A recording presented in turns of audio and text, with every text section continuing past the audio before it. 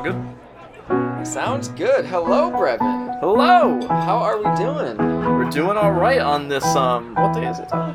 It's... We can't say what day it is because... Oh, yeah, we You know what can't. day it is? It's the day that you, listener, are listening to this. And we wanted this to be as topical as possible. There we go. We have a very quick turnaround, though, all things We do. considered. It's so if you're listening to this as it appears in your feed, you're pretty much just listening to us live. It's just a You're long listening to us delay. a few hours after we recorded. Yeah. How's the wastes? No, the west. The waste. You always call it the waste. and I I'm think it's in pretty a beautiful. very Fallout mind. I right thought you were going to say, I'm in a wasteful mind right now. It's Well, good. It's pretty. It's beautiful. It's more beautiful than what's going on in this world right now. Aw, hey now. Well, I mean, have you been to Armadillo, speaking of which? I haven't been to Armadillo still. Oh, interesting. Well, maybe if you want a slice of life, a slice of real life, go check out Slice Armadillo. of life. What is this podcast? This is Red Dead Reflection, where Brevin plays through Red Dead Redemption 2, and we comment on it as he goes. What episode did you play up? What episode? What Played up mission to did you play episode up to? 15. I played up to A New Future Imagined. A New Future Imagined. So, if you have not played up to A New Future Imagined, In Epilogue be Part 2. warned that we will spoil up to that on this episode. Yes. So, feedback from last week. We will be reading the emails at the beginning of each episode. Did we actually get feedback? Oh, yeah. Yeah. Okay, cool. Rhea specifically had the idea of providing the timestamp so that if people are concerned about that, which I don't even know if people are concerned about it because it's just like a thing I made up in my head where people might not want to listen to emails. I talked to a couple of my friends who actually listen to us, and they said they like the email section, so... Well, Yeah. I think it's great. I love hearing people's thoughts. Actually, in Rhea's words, I don't know if I have it here. If it bothers a lot of people, I think reading them off the top and making the timestamp for when the story conversation would be useful. See, I cut the part out where she talks about how it adds a lot of color to the show because it gets people's impressions that aren't just you and I. So I think I think they are very valuable, and I'm in no way trying to say that they're not. What's interesting, though, this week is that we didn't really get that many emails. Comparatively, Wow. we got, I'll count them for you, 5 emails. And So yeah, we've gotten, what, like roughly almost 8 or 9 the last couple weeks? Yeah, so 5 emails, and 3 of them were from Thomas, so... Alright, Thomas! Now that we finally have, like, a strict set system in place, we don't really need it because we don't have that many emails to worry about. But anyway... So we'll just go free with it. No, we're Just not. do whatever. No. This might actually be the last episode of this. I don't know. We'll get to it when we talk about the story, but I'll tell you right now, no, it's not. It's not all the right. last Well, episode. hey, there we go. We got There's at least one more.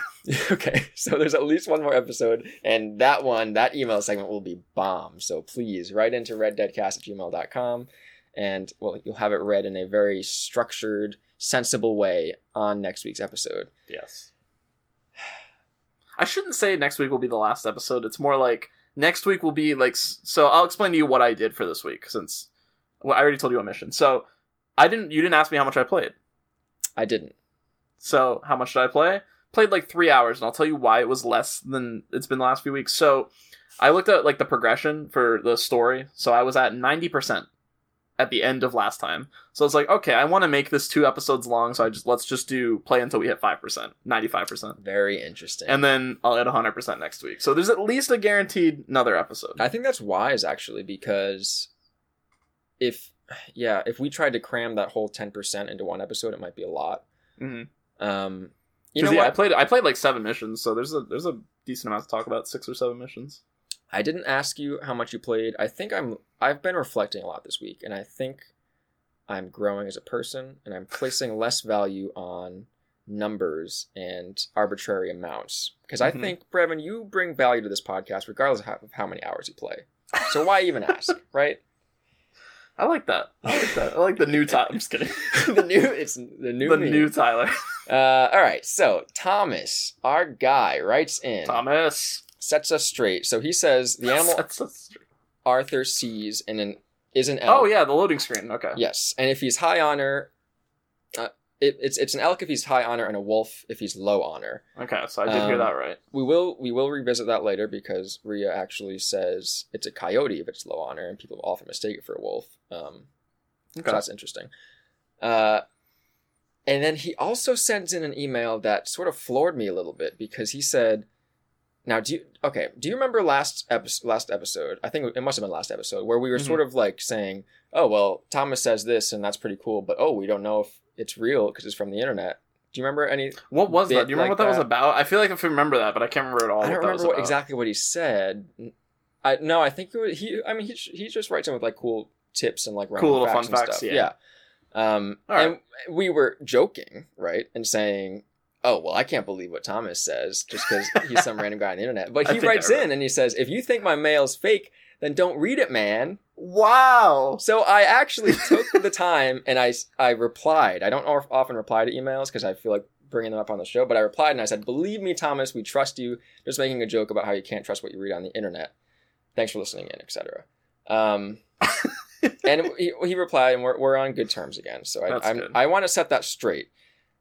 But so one thing that he says, he in his response to my response is, "I wasn't sure. You guys probably know more about Red Dead than me, so I thought it was wrong." And that, dude, I don't know anything about this game. That struck me because you and I don't know about Red Dead. You know, no, I can't look up anything about this game, so I have no clue about these little fun facts other than the ones that people tell me. Exactly, and continue. Like, the one thing I can't wait to do when I finish this game is look at all those, like, videos on YouTube where it's, like, 45 details you'll never believe in Red Dead. Because I can't look at that stuff now because I can't spoil it. I'm excited for that. Yeah. Well, I am in the position where I could be an expert because I don't have the spoiler issue. And I have played through it before. But I don't want to... Well... I'm a little bit lazy, so I don't want to like put that pressure on myself. But I have been reflecting, and we'll get to some more feedback about my role on the show later as we progress through the email segment. But I do want to say I don't think I brought my best self last week to the podcast. Wow. So I want to be more mindful of that and be more present and aware, because it's. What did you do last week? I don't think it was anything. Did you emotionally hurt me to the point where I don't remember what you did to emotionally? yeah. You repressed the memory, Brevin. No, I just think well, the stuff about not remembering the elk is an issue that I got some flack for, and just like generally, what's weird about recording a podcast is you record it the same time every week, regardless of how your day went that day or what mood you're in or what mindset you're in. So it's tough to keep that consistency. But still, I think there's more that I could do on my part to like get myself geared up for it and just like not bring real life into it. You know what I'm saying? Well, to cover you too, this has to do with like necessarily bringing real life into it. But this week you did text me and you asked me, "Hey, what part did you play up to?" I think you texted me on like Saturday or Sunday. And I was like, "Come on, Tyler, you know I wait till the absolute last possible second to play so I can remember everything relatively well." And you're like, "All right, I'll guess it." But so you did try. It's not like you didn't. Well, this week you better believe I prepared. So, oh man, you're gonna know more than I did. Well, maybe. Maybe. Well, okay, I'm just going to continue, and then we'll get there when we get there. All right. So Rhea writes in again. So every time Rhea writes in, I try to do the thing where, like, you copy the key points and, like, summarize it for the sake of the show. And I end up just copying her entire email because it's all, like, I can't leave any of it out. It's all great. Yeah, it's great. Great content, Rhea. We really appreciate it. So remember we were talking about Nier. She says Nier is actually already available on PC. It was released on PC and PS4 in 2017 and recently came out on Xbox One in 2019. Then what are we thinking about? Not to cut you off. No. Is it Horizon? Horizon Zero Dawn might be the one because I remember being sort of happy that was coming to. I knew it was a PS4 exclusive, but anyway, continue. So I just want to bring this up again because she says, "I recommend on console unless you have a good PC rig because mine couldn't handle ultra settings." Well, funny you should ask, Rhea, because Brevin, is my PC good enough for Nier? Your PC is good enough for And why do you know that, Brevin? Not for Nier, for Horizon. But wait, for Nier? Yeah, it is for Nier. We're still talking about Nier. You are losing the thread. I'm all confused.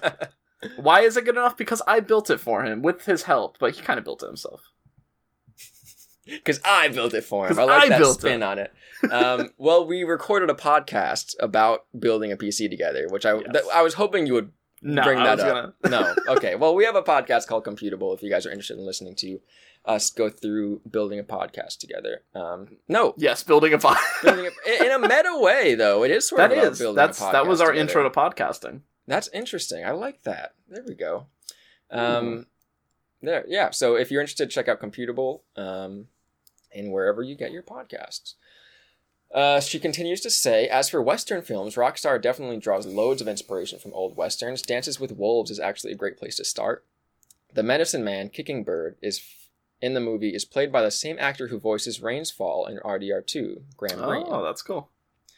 And then she says, who is oh man, some words that I'm not going to pronounce right. Onida of the Haudenosaunee Confederacy. Sounded good to me. I don't know what that means, but I liked it. I'm sure it's very good. Sorry, I'm just I should have looked up what that was in hindsight, but here I am.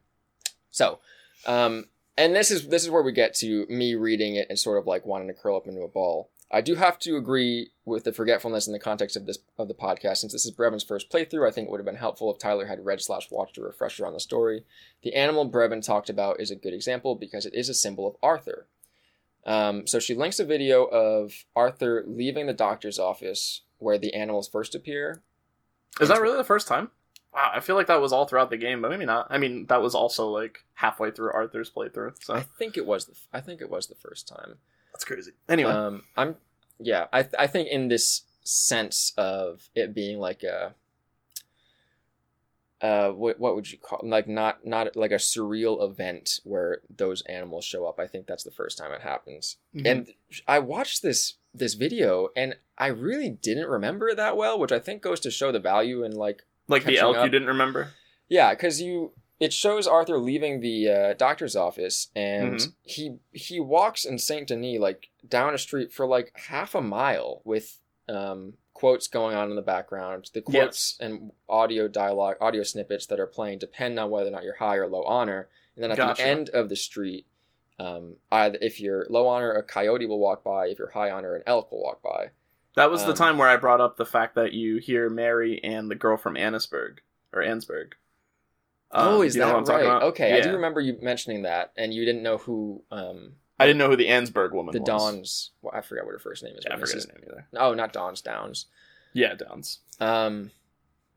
So she really, I mean, if you're interested in learning about the symbolism of these animals, Rhea has us covered, which is awesome because I feel like I struggle a little bit with like visual symbolism. You know what I mean? Mm-hmm. No, it's different. So she gives us great content here. That's actually like she cites .org websites and everything. It's wonderful. So all right. Pull your. What does Thomas say? Not Thomas. Is it Thomas? Wait, it's Thomas, right? I didn't know if we call them Thomas or Tom.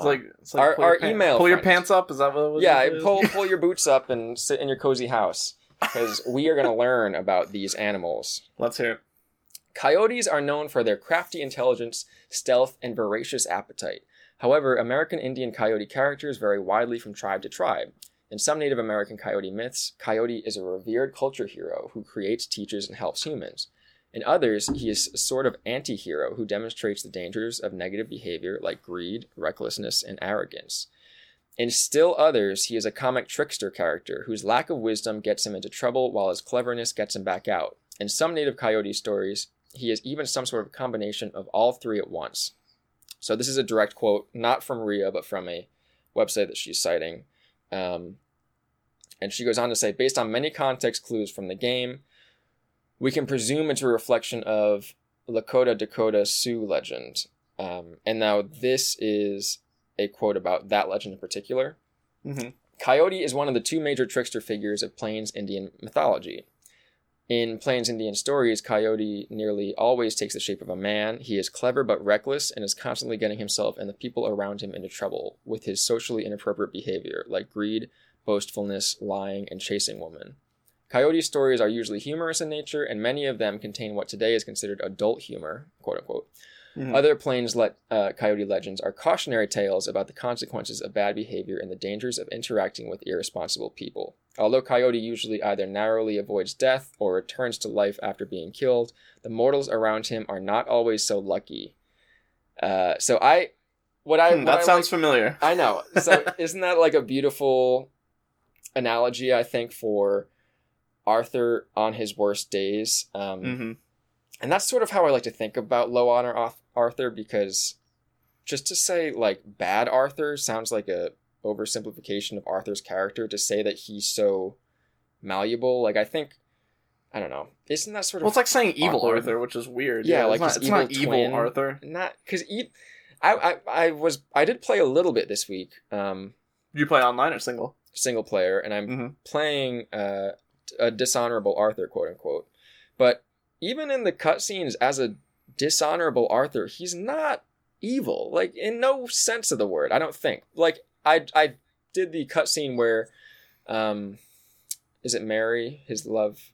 Mm-hmm. She sends out the letter to request his help, and I was like, well, I'm a low honor Arthur, so I think I'm just going to reject helping Mary, which you can argue whether or not that's honor or dishonorable. I don't know. I just wanted to play it from that angle because last time I helped her. Yeah. And even in this scene, like it's hard to watch because Mary is so clearly like still in love with Arthur, I think, and battling that. Mm-hmm. And if you refuse to help her, it's not like, you suck, Mary, I'm not going to help you. It's like, I'm not going to help you because your family doesn't like me, and that part of my life is over. It's like it's a very like clear cut, dry. Yeah, it's response. Like it's normal. It's not. Mm-hmm. It's not an extreme caricature of Arthur who's like pulling guns on people and being a jerk all the time. Yeah, yeah. Like I think of Mass Effect's evil choices that are just like extreme. The worst person ever would do this, and it's like that's not really the same person at that point. Like if you take it to that extreme, it doesn't fit the mold anymore. But I do think that Arthur, when he's being a quote unquote dishonorable person, you do get into these getting the people around him in trouble with his socially inappropriate behavior, like greed, boastfulness, lying. Not so much chasing women, which is interesting.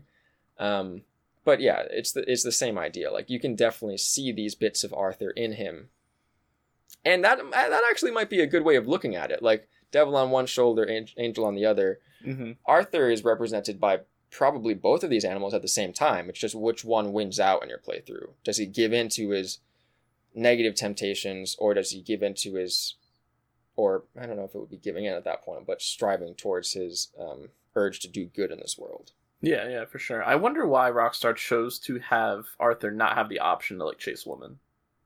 It's very interesting because that was obviously a really big part.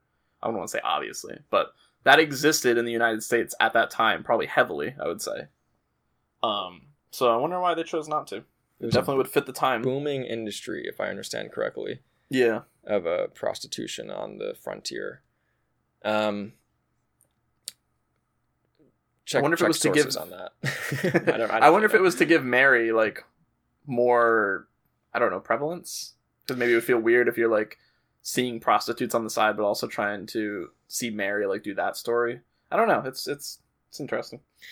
Yeah, this is where I start to think about like wisening up to their audience and setting an example, which I don't necessarily think they have a responsibility to do, so to speak, but just being more mindful of it, because the stripper mini games and stuff are like fun, right? I don't enjoy them personally. They're funny, I would say. Yeah. Like they're just funny to exist. Like I sort of get the humor and just how absurd it is, and like, but if you're looking at Grand Theft Auto and saying all of these 10-year-old boys or whatever are playing this, and this is what they're seeing as a representation of a woman by sitting in front of the screen for 80 hours with this experience, I think that might be like approaching levels of don't do that so much. Yeah, like, I don't know. Grand Theft Auto 5 though, like it doesn't hide much, and that game's played by a lot of kids. We know that for sure. Like, I mean, there's like, if you play the story in Grand Theft Auto 5, you're gonna see a lot of like sex related stuff in like really like out there, like not out there, but you know, really shown. It's not hidden. Yeah, and it's specific. I don't think there's that much.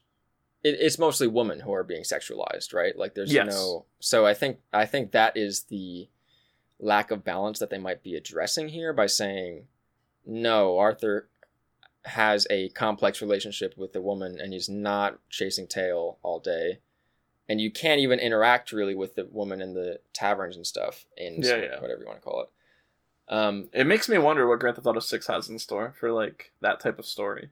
Like, are we going to get something similar to Red Dead, or are we going to get something similar to GTA 5? Or we like, I look at GTA 4 as like similar to Red Dead, and GTA 5 leaning towards like the Grand Theft Auto San Andreas type story. I wonder what Grand Theft Auto 4 is similar to Red Dead. Yeah, like the more serious undertone with bubbling up of humor along the way versus a humorous undertone with like it's sort of serious at times. I think is the thread that they walk on. Yeah, I don't know. It's gonna be weird to see the next Grand Theft Auto after playing through this, because this game sort of blows me away in its confidence in narrative and character development and everything. Like I was actually trying to look at what I was playing through with a critical eye and say, like, what are we going to think of this game a few years down the road? Mm-hmm. And you can see there's still some sort of awkwardness with the attempt at realism graphics, where you're like, yeah, like that doesn't really look totally real. Like if you stare closely enough at some of the textures, you can get the Uncanny Valley effect, I think. Or like really? Some of the mouth movement. Yeah, I mean, of the mouth movements I agree with you on, but I feel like texture wise on humans they did a really good job at like not branching that really weird what's it called, uncanniness? Uncanny Valley, yeah. I mean, I'm not saying that it's something that's apparent, but I'm saying if you go and look for it, you will find that. But I do think in spite of that, the narrative and the delivery from the characters totally holds up. So it's in a similar vein to GTA 4, I think, where those characters still feel real because the deliveries were so good. Oh, we should play through that game again, man. I know. We always talk about it. I love it. It's such a good game. Man. You know, that's... Alright, this is off topic, but if I want one thing from 6, I want it to feel more like GTA 4. I want it to be like slightly grounded. I don't want to say GTA 4 is a grounded game, because there's still a lot of absurd stuff that happens, but a little bit more modern world grounded Grand Theft Auto game. Sounds cool. I mean, after 5 came out, like I played it, but I feel like 5 made me forget or challenge my understanding of what I like about Grand Theft Auto games. Do you know what I mean? Because I was so hyped for it. Oh, me too. And then I got it, and I was like, yeah, this is cool. You know? Like, did you have a similar experience at all? I think...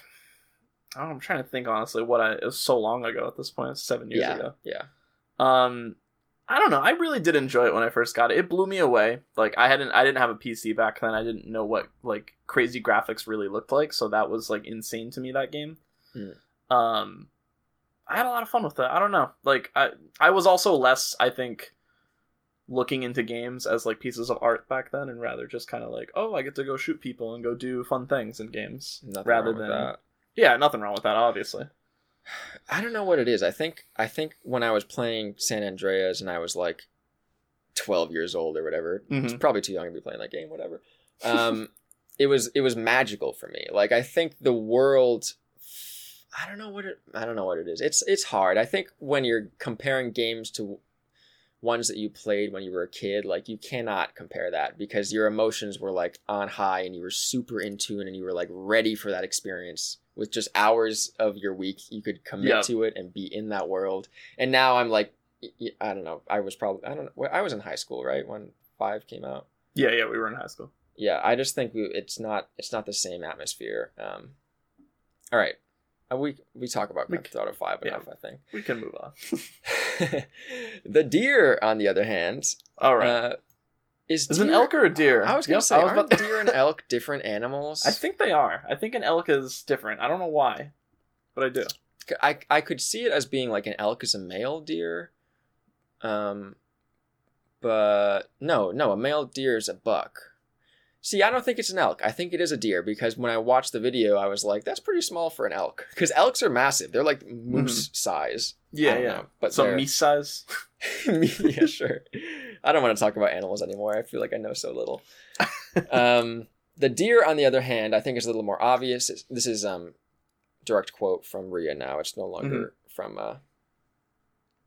Oh, sorry. I got to go back a little bit. So overall, the coyote generally represents foolery, playfulness, cunning, stealth, malevolence, recklessness, resourcefulness, and occasionally wisdom and helpfulness. The deer, on the other hand, I think is a little more obvious. It symbolizes grace, natural beauty, innocence, vulnerability, vigilance, celerity, gentleness, and compassion. You got me there. I don't know what celerity means. Reminds me of celery. Celerity. I'm not even gonna attempt to take a guess at what it means. I could Google it, but I don't want to. If someone said that, I would assume it sounds like the same thing, kind of like grace, like like gracefulness. It sounds like a really chill, like cool, sereneness word. Yeah. I'm sure that if you Google celerity, it says chill, cool, and serene. Yeah, that's the definition. Specifically, Arthur sees a male buck, which further symbolizes virility and assertiveness. Which that's definitely Arthur, if you ask me. He's very assertive when he needs to be. Yes, so I do like the symbolism there. I feel like that honestly matches up less with Arthur than the coyote does. I gotta be honest with you. I don't know if I look at Arthur. Hold on, can you say again what Rhea said? Celerity, of course. Of celerity, that's the one. Thank you. Grace, natural beauty, innocence, vulnerability, vigilance, celerity, gentleness, and compassion. So, I don't look at Arthur as an innocent person, like someone like, oh no. You know what I mean? I don't know what that was, but I love it. I just pictured Arthur throwing his hands up and going, oh no. That's what I mean. So I think we can, because it's symbolism, obviously you don't need to say all of these need to apply to have this symbol apply to Arthur. But I think the main part of this game is, at his core, Arthur is a coyote, yes, but when he gets that realization that he's dying, he begins to strive towards being the male buck instead.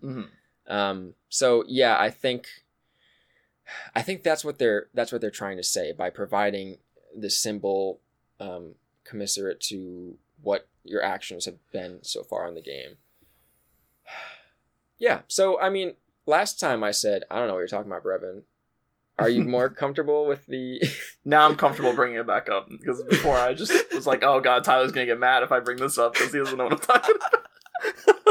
Get mad? What? I'm just kidding. Oh my gosh, you're gonna give the wrong impression, man. And I do want to mention, so she goes very in depth in her evidence for believing that Rains Falls is a Lakota Native American. It's interesting because Lakota's like a tribe, right? Okay, I'm just making sure. I'm pretty sure. All right, I'm pretty sure. I'll take that. It's some sort of classification, at least. Okay.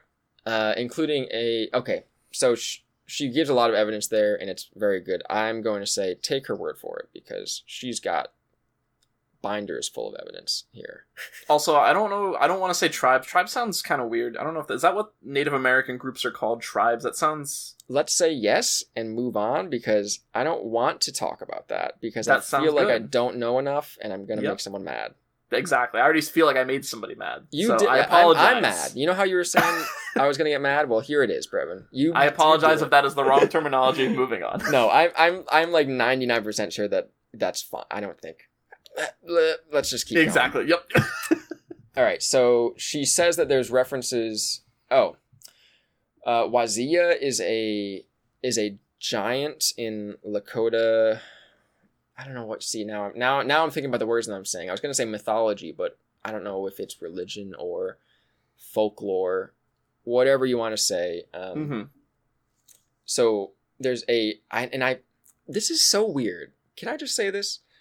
She references two things in the game that are like things you might stumble upon, and they're two like unique locations, let's say. Mm-hmm. In my few hours that I played the game yesterday, I organically found these two things that she mentioned specifically. Isn't that weird? That's kind of absurd. First thing that she mentions is a spelling practice note that's found at Fort Riggs and contains a hidden message. Fort Riggs is the burned down fort. I actually think it looks like a burned down reservation right before the crossover towards Blackwater. So I probably would not have seen it. But it's not. Location. You might though, because you might go by it on the way to Strawberry from Valentine. Oh, okay, all right. It doesn't ring a bell. If I could maybe show I've you seen a picture, you would recognize it. All right. But yeah, it's just found in there. Oh wait, yeah, I think I do know what you said. Destroyed reservation, right? Yeah. Yeah, that sounds familiar. I think I came across it. I just happened to stumble upon this. I don't know. I'm weirded out by that. Ria's in my head, man. Something. So if you take the first letter of... So this paper that you find is just a spelling practice where it's a bunch of random words written out. It reminds me of like typing tests where you are trying to type out words and do so many words per minute. But if you take the first letter of each word, it actually spells out a poem. So are you ready? I'm going to recite this poem for you. I'm ready. Wazia comes with winter breath. His trees stand guard, whispering all night that we sleep in our grave. Father fought and died so quickly. Mother dies slow. Thoughts? Read it again, because it's so short. Wazia comes with winter breath. His trees stand guard, whispering all night that we sleep in our grave. Father fought and died so quickly. Mother dies slow. So Wazia, that's like some type of thing they worship? Wazia is a cruel giant who blew the north wind. It was banished to the ends of the earth for his misdeeds. So comes with winter breath is presumably a reference to the north wind. Yep. It's sort of, and I don't want to sound like, well, I don't know. It's like the north. There's a giant for each direction. North, east, south. And the north giant is supposed to be like the malicious one, I guess. Okay. So he comes with winter breath. His trees stand guard, whispering all night. Oh, someone needs a muffler. So what this made me think of, father fought and died so quickly, mother dies slow. Spoilers for Red Dead Redemption 1. We will be spoiling that throughout the show as well. That reminds me of what happens to John and Abigail. Yes, okay, that's what I thought you were going to say. Because John, at the end of Red Dead Redemption 1, dies fighting and dies quickly. And we learn after that scene ends and we are in the shoes of Jack that he's standing over Abigail's grave, who died, I think, 2 years later I don't know what it is. I don't remember why or even when. I think there's an implication that she died of some sort of illness. Gotcha. So she would have died slowly. Yeah. I don't know if that's what they're if that's what they mean to reference here, though, because it links up the good. First two lines. Anyway, we could spend all day talking about this. Yeah. There's also a giant skeleton that you can find on Mount Shan, and that seems to be a reference to him as well. And I found this skeleton too, just walking around. What? I don't know, man. It's weird. It weirded me out. Now, how big is a giant? So it's big. It's like It's like the thigh bone is as long as a regular human's leg. Oh wow! So it's like Skyrim giants we're talking What's about. weird about this too is you walk up to it, and I thought it was just going to be like something in the environment that you can, if the player notices it, the player notices it, and it's like that type of Easter egg. But Arthur talks about it, draws it in his journal, and then writes a little message about it. Isn't that crazy? What did he say? So he says like, some large man died out here. Perfect. That's exactly what I would expect him to say. I don't know. I'm sorry. I don't know exactly what he says, but it's a really funny like rationalization of it from Arthur's perspective. But I encourage you to go to Mount Shan and discover this for yourself. Where is Mount Shan? Is that near like the snowy part of the It's north of Strawberry, and I had never been there before. Oh, is that like where you do the debt? Kind of. You have to go up a mountain kind of to do that. But you don't go nearly to the top. I don't know. Mountain for a debt. That doesn't sound familiar to me. But anyway, it's the one where you go to where I told you about the bobcat that attacks you in the cave. I don't think it's that same area. Alright. It might be. It's a weird, like, picturesque location. It sort of reminded me of Breath of the Wild a little bit, how you can, like, see everything around you. But it's not anywhere that you need to go, which is just the amount of places like that in this game are astounding. She gives the suggestion about emails. Okay, just to close on her email as a whole. I love it. Thank you so much. Mm-hmm. Yep, thank you. So we should watch Western movies, right, Brevin? I think that should be our episode after the end of this like after the end of the game would be watching Western movies. We'll watch a couple of them. Something out. That would be so cool, I think. Just to, we'll have to figure out how to watch movies. Whenever I need to watch something, I'm like astounded when I discover I need to buy it on a platform. I'm like, whoa, that's weird. Forgetfulness criticism. Yes, thank you. I will do better. And so just I will do better on the 17th episode of this show. No, but in preparation for this, I specifically watched playthroughs and put them on in the background and paid attention to like cutscenes and stuff as they came up, all the way through to the end of the game. So now I'm set. Like you're done. You did your homework. Refreshed, and I have notes to talk to you about. If you did end up playing the mission that I took notes on. So I'm taking your feedback and I'm trying to internalize it and be a better podcast host and a better. And guess what? We can use it for when or if we play Red Dead 1. So there we go. Oh, the feedback you mean? Yeah, we can use that. We can use that feedback of Oh, actually, no. It'll be different. It won't be the same thing. I don't think it would be an issue because we'd both be playing. Yeah, but we'll cross that bridge when we get to it. Yeah. Anyway, just to end with Ria's email, I also have a master's in information science, hence all the research.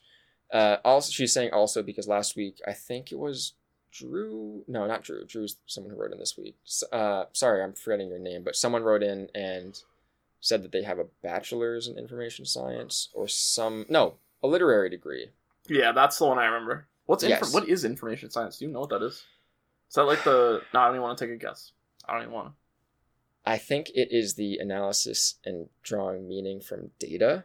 Okay, that's what I was going to take a guess on. Something like that. That's my impression. Maybe it's like information architecture where like you're trying to figure out the best way to sort and store information.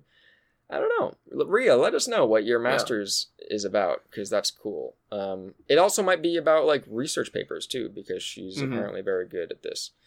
Okay. And she says, can we all just rally behind a book club podcast for video games? Because I am down. It's essentially what we're doing, right? Yeah, that is pretty much it. But if we wanted to take this formula and generalize it, I think the book club for video games would be like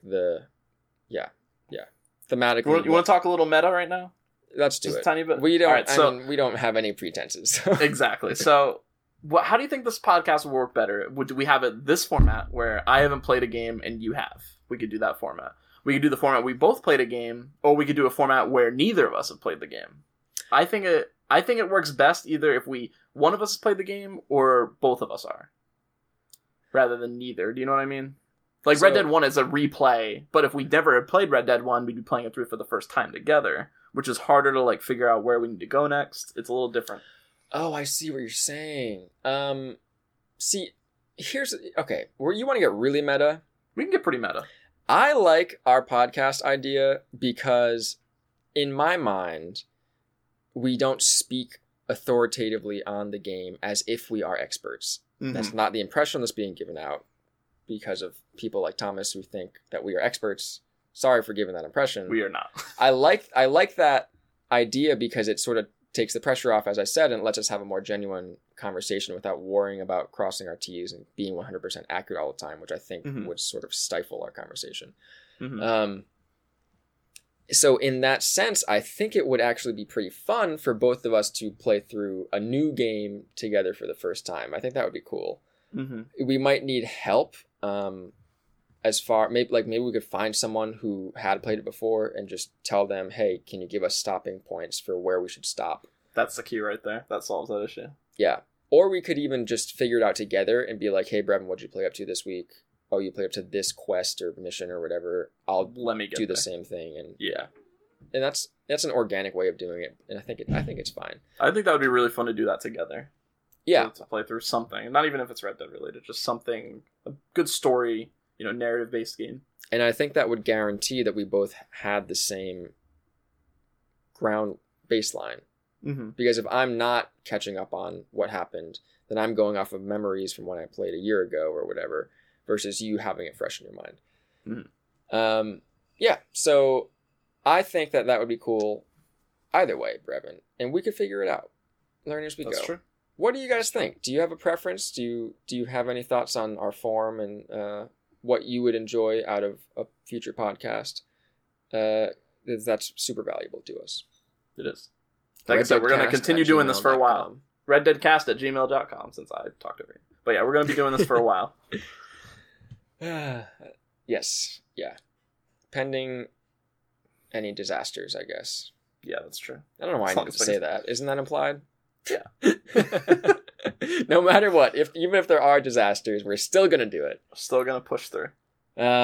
Drew writes in. Drew is first-time writer. Playing along, and what's funny is Drew actually says playing along like a book club has made it great to process everything that's happened and motivates me to keep at it no matter how depressing it gets. I like that. It's an interesting. Depressing. Yeah, is he saying that the game is depressing or our podcast is depressing? Or just the world is depressing right now, because I could also see that too. That's true, because he says it gets, so it could be a lot. I like that you're leaving it up to interpretation there, Drew. That's pretty cool. He mentions the gunslinger side quests. Billy Midnight's pistol is like a Mauser plus. So, are you familiar with the gunslinger side quests? No, it doesn't sound familiar. So, I actually did this in my recent replay through, so I can speak to this, and they are really cool. They're weird though, because the gunslinger missions were. So if you go to the smaller bar in Valentine, the one that's like off to the side. Yeah, I've been in there before. There's a man who's writing a book, and he's an author. And he's sitting next to this old man who's a former gunslinger, and he's just like blitzed out of his mind, like passed out on the bar. And he's just trying to like coax some narrative out of this guy, and he's pretty much unresponsive. I think he's like unconscious actually. And what he wants you to do is he's like, I'm writing a biography on this guy who's a legendary gunslinger, but he's like incapacitated because he's so drunk. Can you go and find these other legendary gunslingers and tell me what they thought of this guy, and see if you can get some like stories about him and stuff, so that he can piece together and make a biography.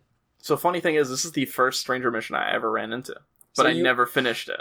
And I'll tell you why you never finished it. So he gives you the four photographs of these different people, and on the back of the photograph is a location it's something that he wrote down that's supposed to like summarize where they were last seen. When I first in my first playthrough, when I encountered this, I was like, okay, so it's like the dinosaur bones. I just need to sort of stumble upon these people. Maybe I'll get a hint of a general area by reading the pictures, but I don't want to do that right now. So I just walked out and pretty much forgot all about this mission. I forgot about it completely until you brought it up. See? But, and then now this time I was like, you know what? I'm going to do this mission because I bet you they make analogs to the ends of Arthur and John. I think that would be an interesting perspective, because these old gunslingers, even though they're not, I mean, would you call Arthur and John gunslingers? Not really. In fact, there's some funny commentary where he's the author is like, "Wait, are you a gunslinger?" And Arthur's like, "I prefer shooting people in the back." just like comments like that, just like totally de-romanticizing anything to do with gunslinging, which is true. I mean, he's like the meat and potatoes guy, whereas gunslinging is like a fine cuisine. I don't know why I went for that analogy. No, I get it. It makes sense. Yeah, sure. Yeah, he's a staple. So I leave the bar and I take out my satchel and I look at each of these pictures, and then you press the button to flip them over as you do. And when you do that, it actually adds to your map the location as question marks. It might even show the people's names. So if it's Billy Midnight, it would say BM. That's unfortunate. Now that I think about it. On the map. So like all that you had to do to participate in the stranger mission was take out the pictures and look at them, and it would show you exactly where you needed to go. Maybe it's like the radius thing, but really it's exactly where you need to go. Mm-hmm. All that to say, I think this is a weird structure for a stranger mission. Why not just give us the marks on our map, like, without making us look at the items? Yeah, that's a little weird game design, but whatever. That's like very old school. If I were to guess, I'd say they originally wanted to do it where they just didn't give you markers and you had to rely on the notes to, like, old school. I thought that's what you were going to say. That would be sort of cool. I mean, that's like the Morrowind thing where you'll ask someone, hey, where's the tower? And they'll say, like, oh, you'll go by the 3 trees in a group and then you'll see it on the right. And that's all the information. That's all, yeah. Oh, man. There's a beauty in that and a great failure, I think, at the same time. And then I bet you someone play tested it and was like, oh, no one's playing these missions. Let's just give them the markers. But then you're stuck with this weird, like, half in between solution. I don't know. Anyway. Okay, this is still the email segment. It just blows my mind. You find these 4 gunslingers. One guy's just totally drunk on a train. This is Billy Midnight. And all these people are just supposed to be, like, real legends. And this guy is just distraught. He's, like, murmuring things like, I didn't shoot him in his sleep, I swear. Like, really dark and sad, like, reality. It's just burbling out of his mouth, and then you finally chase him along the top of the train. You're just trying to talk to him, but I think he thinks that you're, like, attacking him or something. Yeah. And these series of missions are cool because with everyone, maybe not everyone that you run into, but with most of them, you end up doing a gunslinging duel, which you don't do that many in this game, right? Yeah, you don't. There's like 2 in the main story. Isn't that funny? But the mechanic is still there. So you do a duel with him, and I was like, oh, I'm going to shoot the gun out of his hand and try to be, like, a good person. And you shoot the gun out of this guy's hand, and you know what it was? He wasn't even trying to shoot. He wasn't trying to attack you. He was trying to kill himself. And that was when it went into the quick time. It's not quick time. You know what I mean? I know exactly what you're talking about. I shot the gun out of his hand, and he pulled another gun and killed himself anyway. Oh, so my Rockstar God, was like, funny. well, this guy has to die, I guess. So it's just, I encourage you to play through them on your next playthrough. There's one guy who has a little pig ranch, and he cut a deal with the government, and that's how he got it. Which, does that sound familiar to you? That does not sound familiar, that one. It's reminiscent, I think, of John in Red Dead 1, how he's working with the government to get them off his back, and then he can go back to his ranch, right? Yep. You don't... Okay. Sure. Yeah, that's it. I don't remember that. I don't remember that specific part with the pigs, or the pig farm. Well, no, there's no specific part with pigs. That's just okay. I'm sorry. Yeah. Not to spell it all out for you, Brevin. I understand. Not really, but it's fine. So this guy's cool because when you do the gunslinging thing with him, he actually throws a knife at you. And the first time, I just got a knife in my chest. Like, it's hot. You need to be really fast. Anyway, these are cool missions. I think you should check them out. Can you not do them as John? You got his satchel, so, like, technically you'd have the photos. You just wouldn't know what the point of them is. Give it a try. I mean, see if they're there. Could you imagine? I mean, he has the journal.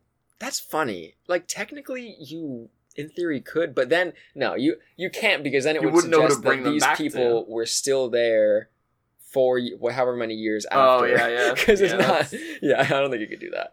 Yeah, that breaks it a little bit. There's a lot of Stranger missions you can do, though, as John. Like, that. I have part 2s of a lot of Stranger missions I did with Arthur that I can still do with John.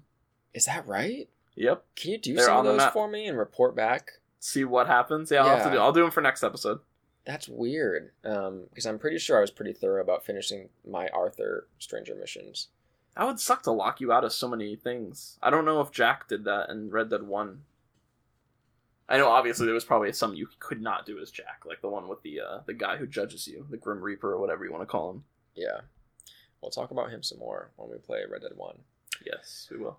Back to Drew's email. What a long sequitur. I like how I said I'm going to add the bookmark, and people are going to find the bookmark. It's going to be like an hour and 20 minutes, and we stop talking about emails. It's fine. Yep, it's fine.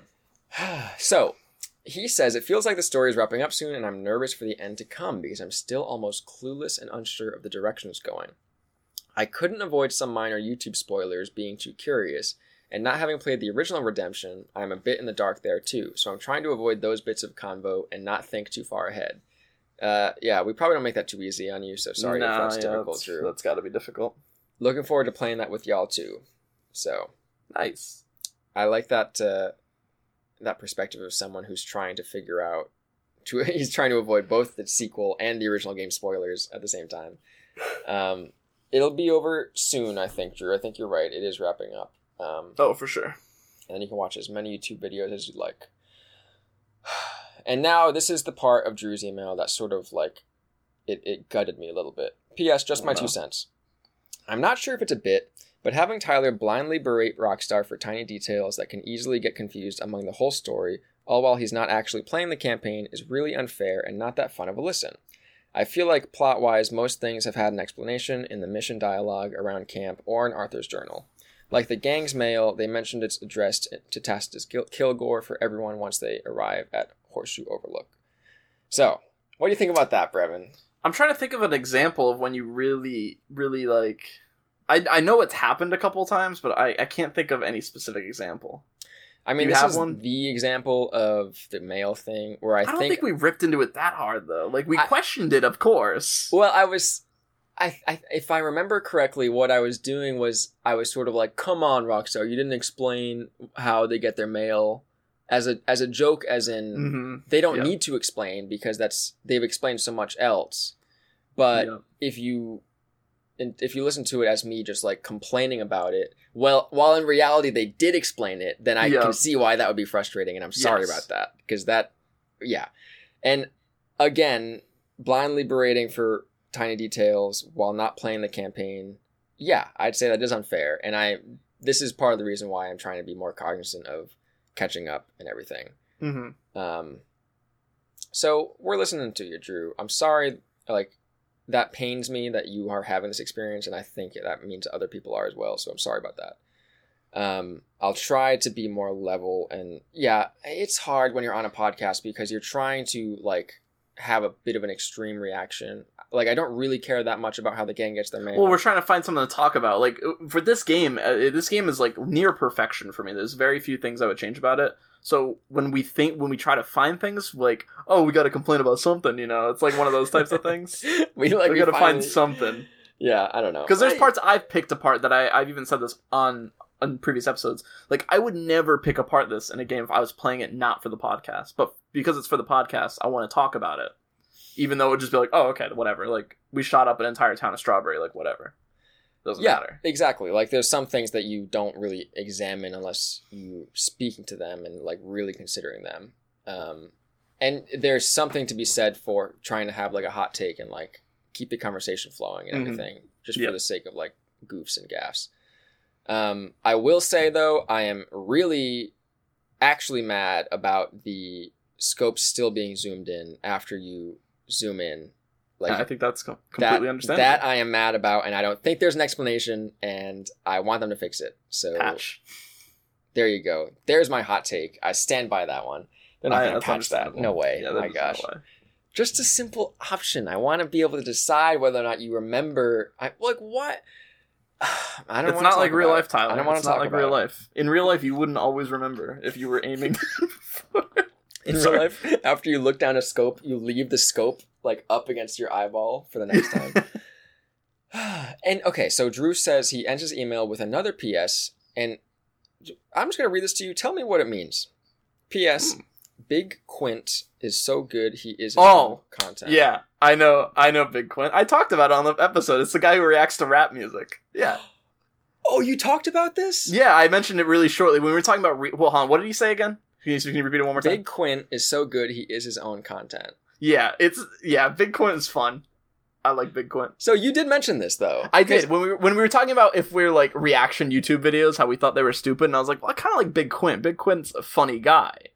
Like, and a lot of people agree with me that Big Quint is one of the better reaction people because it feels slightly like it's over exaggerated, but it's legitimate at the same time, and he's just funny. So I feel like I'm not remembering the guy's name because I don't know who he is. You don't watch him, yeah. So when I read this email, I thought it must have been like a typo or like an autocorrect thing where he was trying to say Brevin is so good, he has his own content. So I actually replied to Drew and I was like, what are you talking about? Because I was so confused. But he's right. No, I Googled Big Quint and I saw that it was a guy who reviews like Kanye West albums. Yeah, he reviews rap. I was convinced there's no way we talked about that on our show. I brought it up really shortly. And then I said, we're kind of like a reaction podcast a tiny bit, if you think about it. Okay, I remember that conversation for sure. Yeah. So sorry. That's so funny. Ignore my reply to your email, Drew. I'm sorry I didn't remember that. But any listeners, if you like rap music, go check out Big Quint. He's a good guy. By the way, apparently this Big Quint guy hasn't been very active as of late. He hasn't. He's been going through some life things. I watched his last video like 4 months ago. He's talking about he's a lot of stuff going on. So yeah, he's a good guy though. He's, one of those people I think who hasn't changed much. If you watch his old videos, it's the same stuff. Back before he was, relatively popular. That's cool. That's hard. That's hard to do, I think, to maintain your core essence. The only thing that's changed is quality, unlike his videotape, which is hilarious, and the sound quality. That's the only things that have changed. Because you could see when he started, it was awful. It was so bad looking. The toaster mic and everything. Everything, yeah. Anyway, moving on. So, yeah. Hope you're doing well out there, Big Quint. Sorry I didn't know who you were. It's not even like a real popular YouTuber. It's so funny. No, he's not that popular. All right. So that thus ends our email segment, Brevin. Who would have thought Big Quint would be ending our email segment? We did have one comment on Instagram.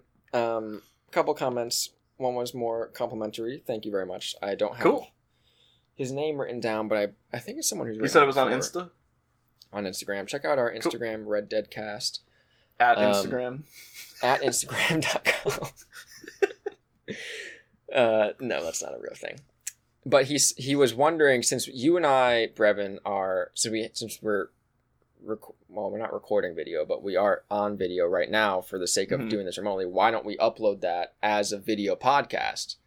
Not really a reason why we don't. Well, I'm going to say there's a reason, and it's because we are not set up. Like, if I had a green screen behind me, maybe. Oh, sure. Yeah, that's true. It's just literally my room in the background with my messy bed. It's like I have a bunch of coats hanging on my closet door. That's not good. I don't know. I have an Avengers poster on my wall. I don't even like Avengers. It's just I have a Call of Duty poster, and I haven't played that game in so long. I'm just kidding. I played it the other day. But... Okay. That's to say, if we started to do that, yes, we could just throw it up there. And I don't think that that's quality enough to do that or justify it. We would also need different software to do it.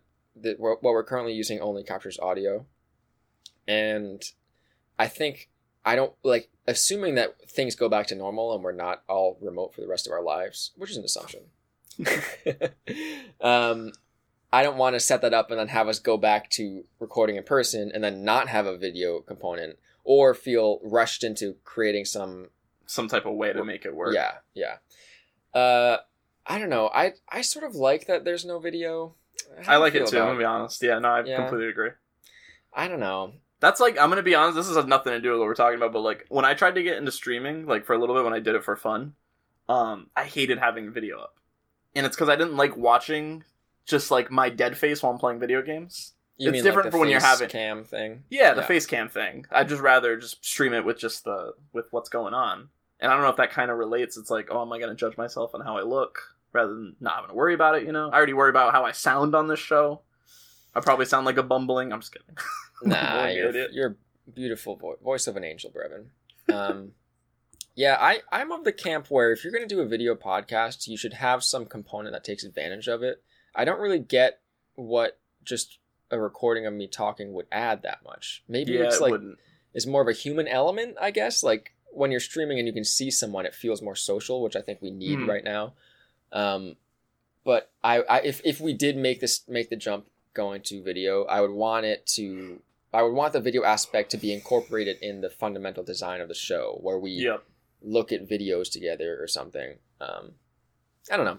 We're thinking about it for sure. It's just not something that we are interested enough in to go out and do to invest. Yeah, and it's an investment as well. All right, Brevin. That's our email segment. All right. We're at about an hour.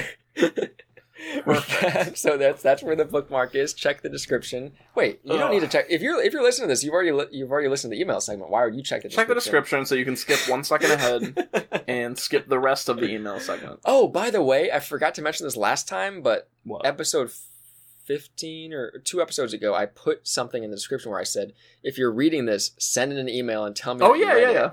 And no one wrote in so anything. no one reads emails. No one's reading the description. Or someone read it and didn't care. That's true too. That's That's very possible where they're like, I have better ways to spend my time. And that's fair. I had a college professor one time that did that with the what's that thing called that you get with the syllabus, and no one wrote in, and she was so mad. Because she was like, all right, there's your homework is to go read the syllabus. And everyone's like, okay, we'll go read it. No one did it, and no one read it. And she didn't give, she was just mad about it. It was so funny. Come on. You can't expect people to really read a syllabus. I don't think that's fair. I mean, you check the syllabus as a resource as you go. But to be fair, it wasn't like hidden in like a paragraph. It was like its own square on like the second page that said, if you read this, please send me an email at this email address. And no one did it. And it was like a class of like 30 people.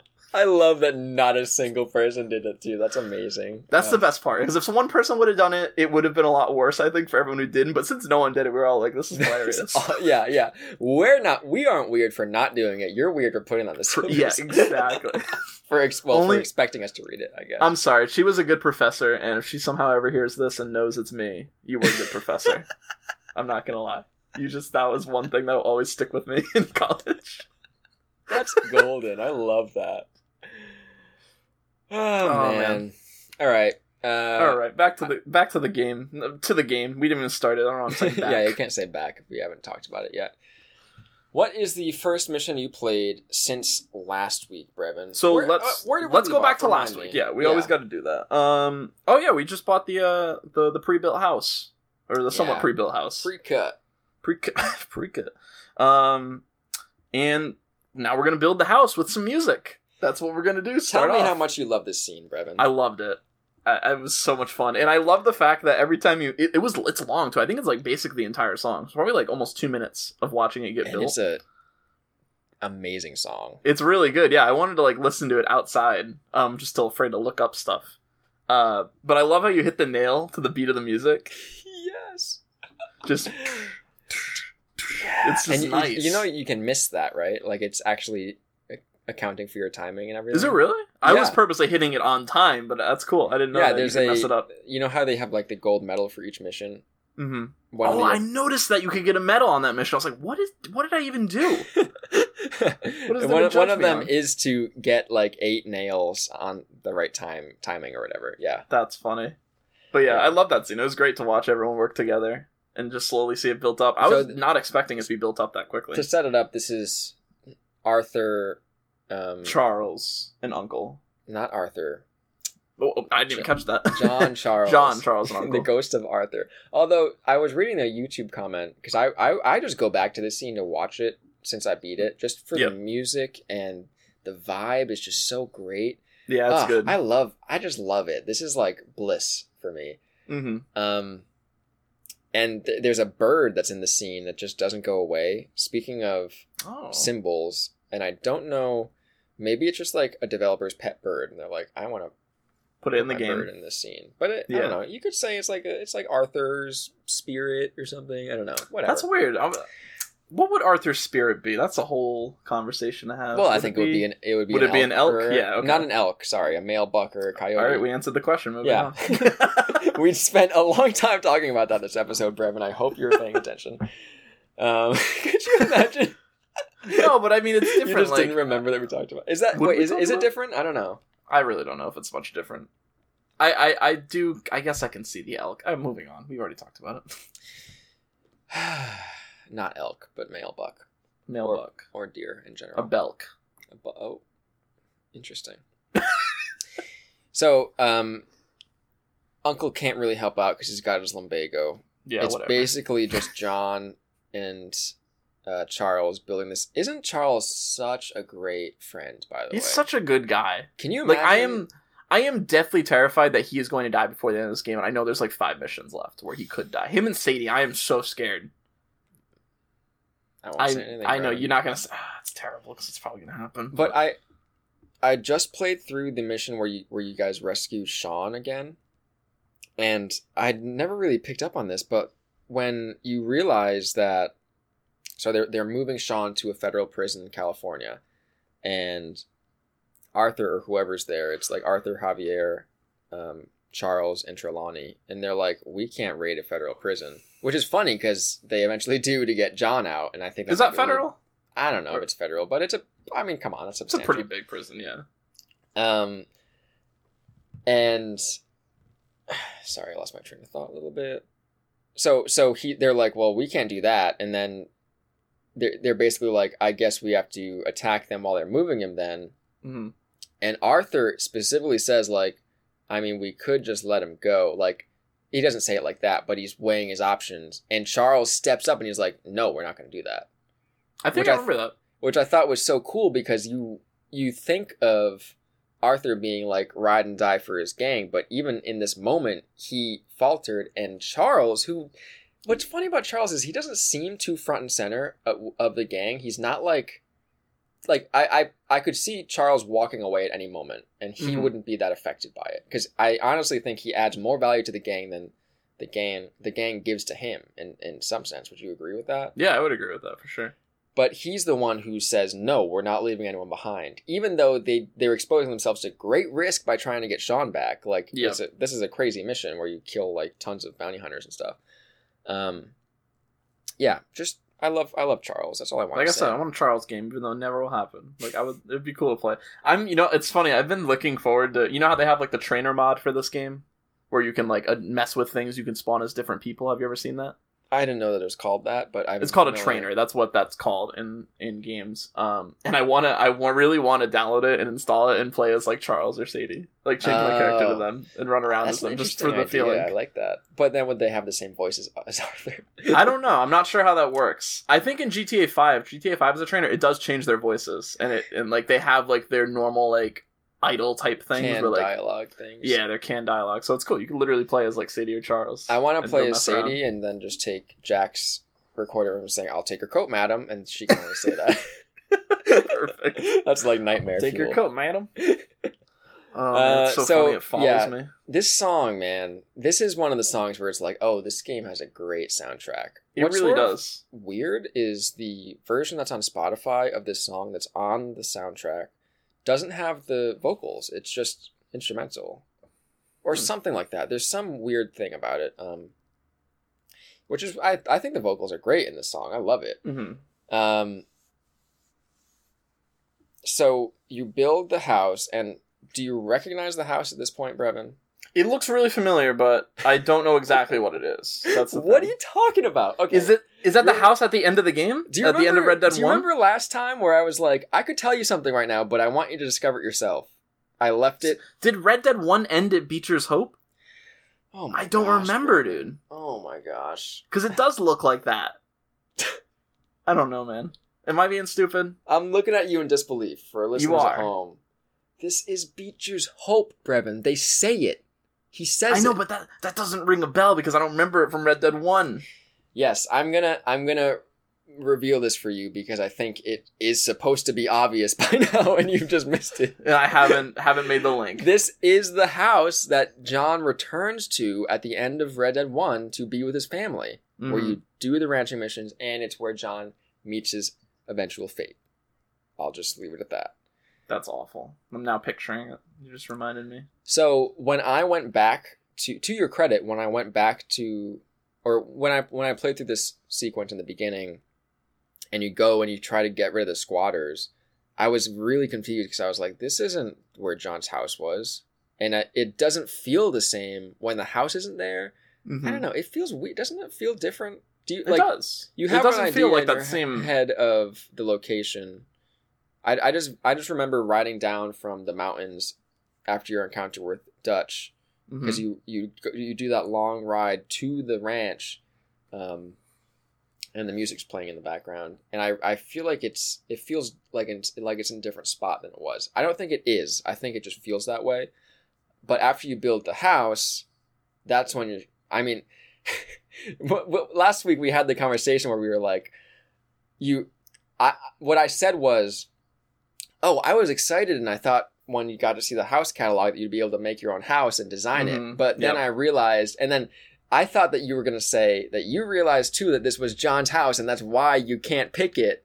But you were just like, oh no, Rockstar is just like showing you the option is just to like make fun of. I don't know what you were saying exactly. To make fun of John not even caring about it whatsoever. Yes. But there is that too. But it's because this is the house that you return to at the end of Red Dead 1, and you get to see it be built by John and Charles, which I think is so cool, and it's so funny to me that you missed that. Never made that link all the way up to this point. Never changed. I probably would have never made that link until I got to the end of Red Dead 1 where you see the house again. That would have been like, oh, this is that house. I probably wouldn't have remembered, to be honest. So there's something to be said. I think it's unpainted. I think it's just like the plain wood, and I'm pretty sure it's painted in the next game. But yeah, I think as things, yeah, you would have realized it eventually, but it's just funny that it's taken you this long. There was something else that happened with, I can't remember when the game first started. It was something small. Wasn't like that. I mean, with Arthur dying, I didn't notice that. Oh yeah, really when you're like, oh, I hope I can find a doctor and pay for some medicine. And by the way, I just watched that scene again, and it looks rough. Like, you can tell, like, this is a doctor telling someone, you're not going to make it, but here's some steroids or whatever to help you get through the day. To make you live longer. And and Brevin's like, I don't know what's going to happen. I don't know. They can't do it twice, can they? I love your optimism, Brevin. Like, that just... You got to believe in him. Arthur can't be taken by that. Oh, that scene is so rough to watch. Arthur just looks so sad. I think when you go back and watch scenes like that, it adds so much weight knowing the events that transpire. But when you're playing through the first time, you're like, oh, what's going to happen? Anyway, so Beecher's Hope is the name of the place, and you get to see it be built, which actually, when I originally played, or from what I remember from the first game, I thought that this house was something that John got through a deal with the government. Like, he wanted to get a ranch, and that's why I connected the analogy to the pig rancher, which in hindsight doesn't make as much sense, because John is actually earnestly building this house with his own loan and everything. That's crazy to build that house yourself. That is kind of crazy. With only one other person, technically. Oh, yeah. That is actually insane. And I do like that they sort of indicate that there's time passing. It's not just... Oh, I had super long hair and a wicked long beard by the time I was done, so... Yeah. Do you really? Your hair grows? I didn't think about that. Yeah. Oh, I had to trim it again because I hate him with long hair. It looks weird. But yeah, it's cool just to see something like that be built. Like, I feel like I think I watched my dad build a garage, but which is actually it reminded me of it a lot, actually. But it makes me want to build a house, you know, sort of like the fence thing. You know what I'm talking? Yeah, no, we exactly. talked last time about like I want to put up a fence now, which really no one wants to do that in real life. Exactly, but it's manual labor. You know what game does do that really cool? Have you ever played The Forest? Have you heard of The Forest? That's the one where like there's a plane crash, you have to save your son or something. Yeah, I might have watched a video on it. I don't really know that much. You can like build like custom houses, but when you put up like a wall, you physically have to go and chop down logs, pick them up. Like, you don't have an inventory for that type of item. Walk them over to where you want to put the wall and place it down and build them on top of each other. And it's done once you build up. Like, you physically literally see a house being built. That's very really cool. I like that. It's very, very cool. That's nice. Yeah, there's some funny things where like he'll bring a plank up and then nail it right in the middle, which seems weird. Yeah, I was wondering how some of that worked. I guess, know exactly what you're talking about. I mean, I'm sure that he puts in more nails eventually, but it's just a funny concept that's how you would start, is by just like nailing a random spot in the middle. Yeah. Yeah, I mean, this is just this mission is like, this scene is like, it's, I don't want to say it's like what do they call that? Fanfare? Oh, no. I was going to say fanfare, too. Fan service. My God. Fan service. Yep, that's it.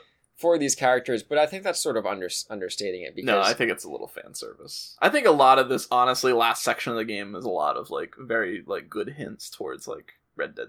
It's not fan service because it makes sense. It's not like really weird. Like, oh, that's kind of awkward that they would recall that. It seems forced. Like everything's organically happening. Yeah, but the Rockstar revealing this to the player is sort of like service to say. But I want to walk that back a little bit because I think this wouldn't work if they didn't invest so much time in these characters and and if we didn't know what sacrifices they made to get to this point. That's so for sure. I'm glad that they actually took the time and rewarded us with something of like hanging out and having fun and just doing something satisfying.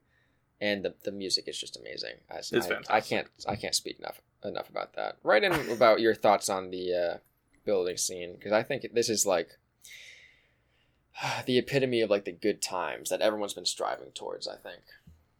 For sure. You know what I love to it? My Kieran quote of the week already right now. Awesome, man. I like how that's the one that really stuck. We haven't checked up on horses. We can do the Arthur Morgan's equestrian question. Rip Arthur Morgan. It's not the same. Oh, Kieran's dead too. That's true. Kieran's dead too. Arthur I care about a little bit more. I know, man. That's rough. So here's the quote. John Marston, you have a home. Uncle says this. And then John says, so do you. I just thought it was really cute. Aww, like a nice moment. So nice. What's up with... Like, tell me how you feel about Uncle in these sequences. Because he's a mixed, gross old bag. Yeah, he is a real gross bag, that's for sure. He's growing on me. He's growing on me a little bit. Because I'm starting to get used to him being around. And, I mean, we'll talk about a mission later where that made me feel like, man... I like Uncle. I almost said Arthur. I like Uncle. He's not bad. He's all right. I don't know. He's just like, what does he bring? Like, I don't know. He's just kind of there now. He brings his lumbago. Like, yeah, he brings his complaining, which sometimes is funny.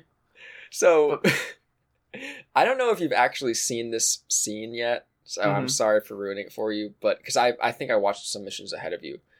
I did. But there's a scene where like John goes to wake up Uncle. And Uncle is like sleeping, whatever Uncle's doing.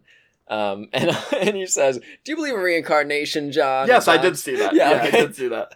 And he says, I hope I get reincarnated as a young lad. Which is so funny because the whole concept of reincarnation, maybe not the whole concept, but a main idea is that you come back as a different animal and like, yep. But he's going to come back as a young person. I never even made that connection, how ridiculous that is. I love that. My God. I'll be a young man and you'll be old and I'll be hassling you. That's just awesome. That's the type of humor I want Uncle to bring. So yeah, Uncle is just like a lovable, hateable, grisly old man. But I think what's so interesting about Uncle, and it's sort of something to learn from, in that even though he speaks and is just like, I don't know what it is about Uncle. He's funny, but like every time he talks, he's sort of annoying and grating in a way. But I agree. Underneath it all, he's still reliable and fundamentally helpful. Despite that, isn't that sort of crazy? Like, well, he's always there. He's not. He might be the most complex character in this game. Yeah. Listen to this. Listen to this. He's always there, and you know he's not going to leave because where else is he going to go? Oh, I love that. There's some sort of like reliability in his lack of initiative. Where you're like, exactly. No matter what, it's like a Patrick Star. It's not going anywhere. He's got a home now. He's not going to go out and buy his own home. He's stuck here.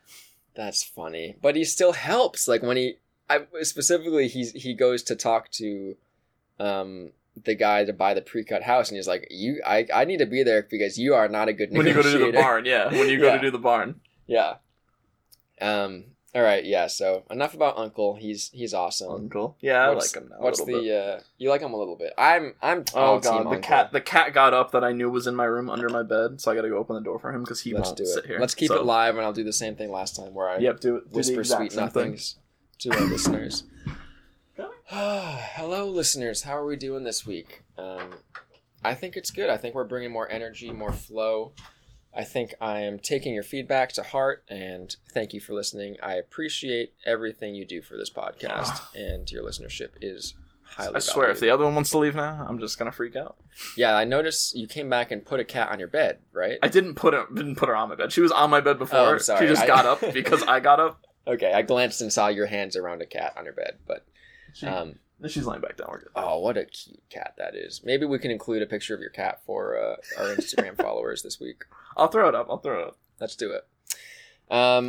So where do we leave? Tell us about the next mission, Brevin. You build a house and then what? We got to build a barn now because we're ranchers, right?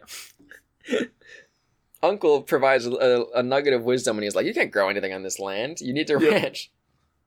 And then you need to graze. Yeah. What's the difference? What is ranching? Like, what actually is that?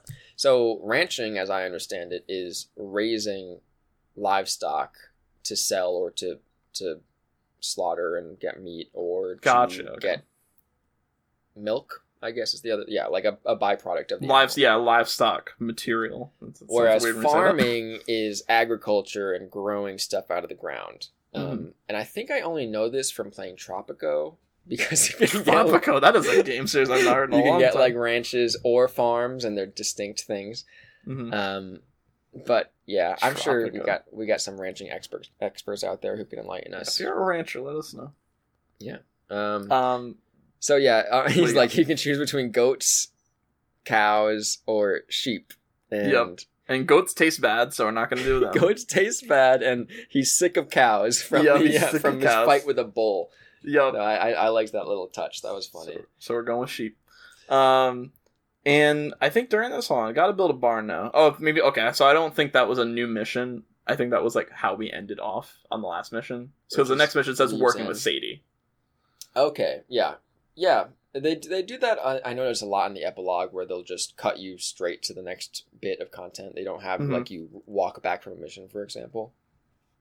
So yeah, we're gonna work with Sadie and do some more bounty hunting. I really like these missions. Like, it's really cool. I'm glad that they chose to have Sadie be this character. I feel like it fits, because I could have technically had Charles do it, but I don't think it fits what Charles would want to do. I don't know. He fights though. I don't know if he might be a good bounty hunter. Charles would be an excellent bounty hunter, but I don't know what it is about Charles. Like, what's his motivations and why does he do what he does? Because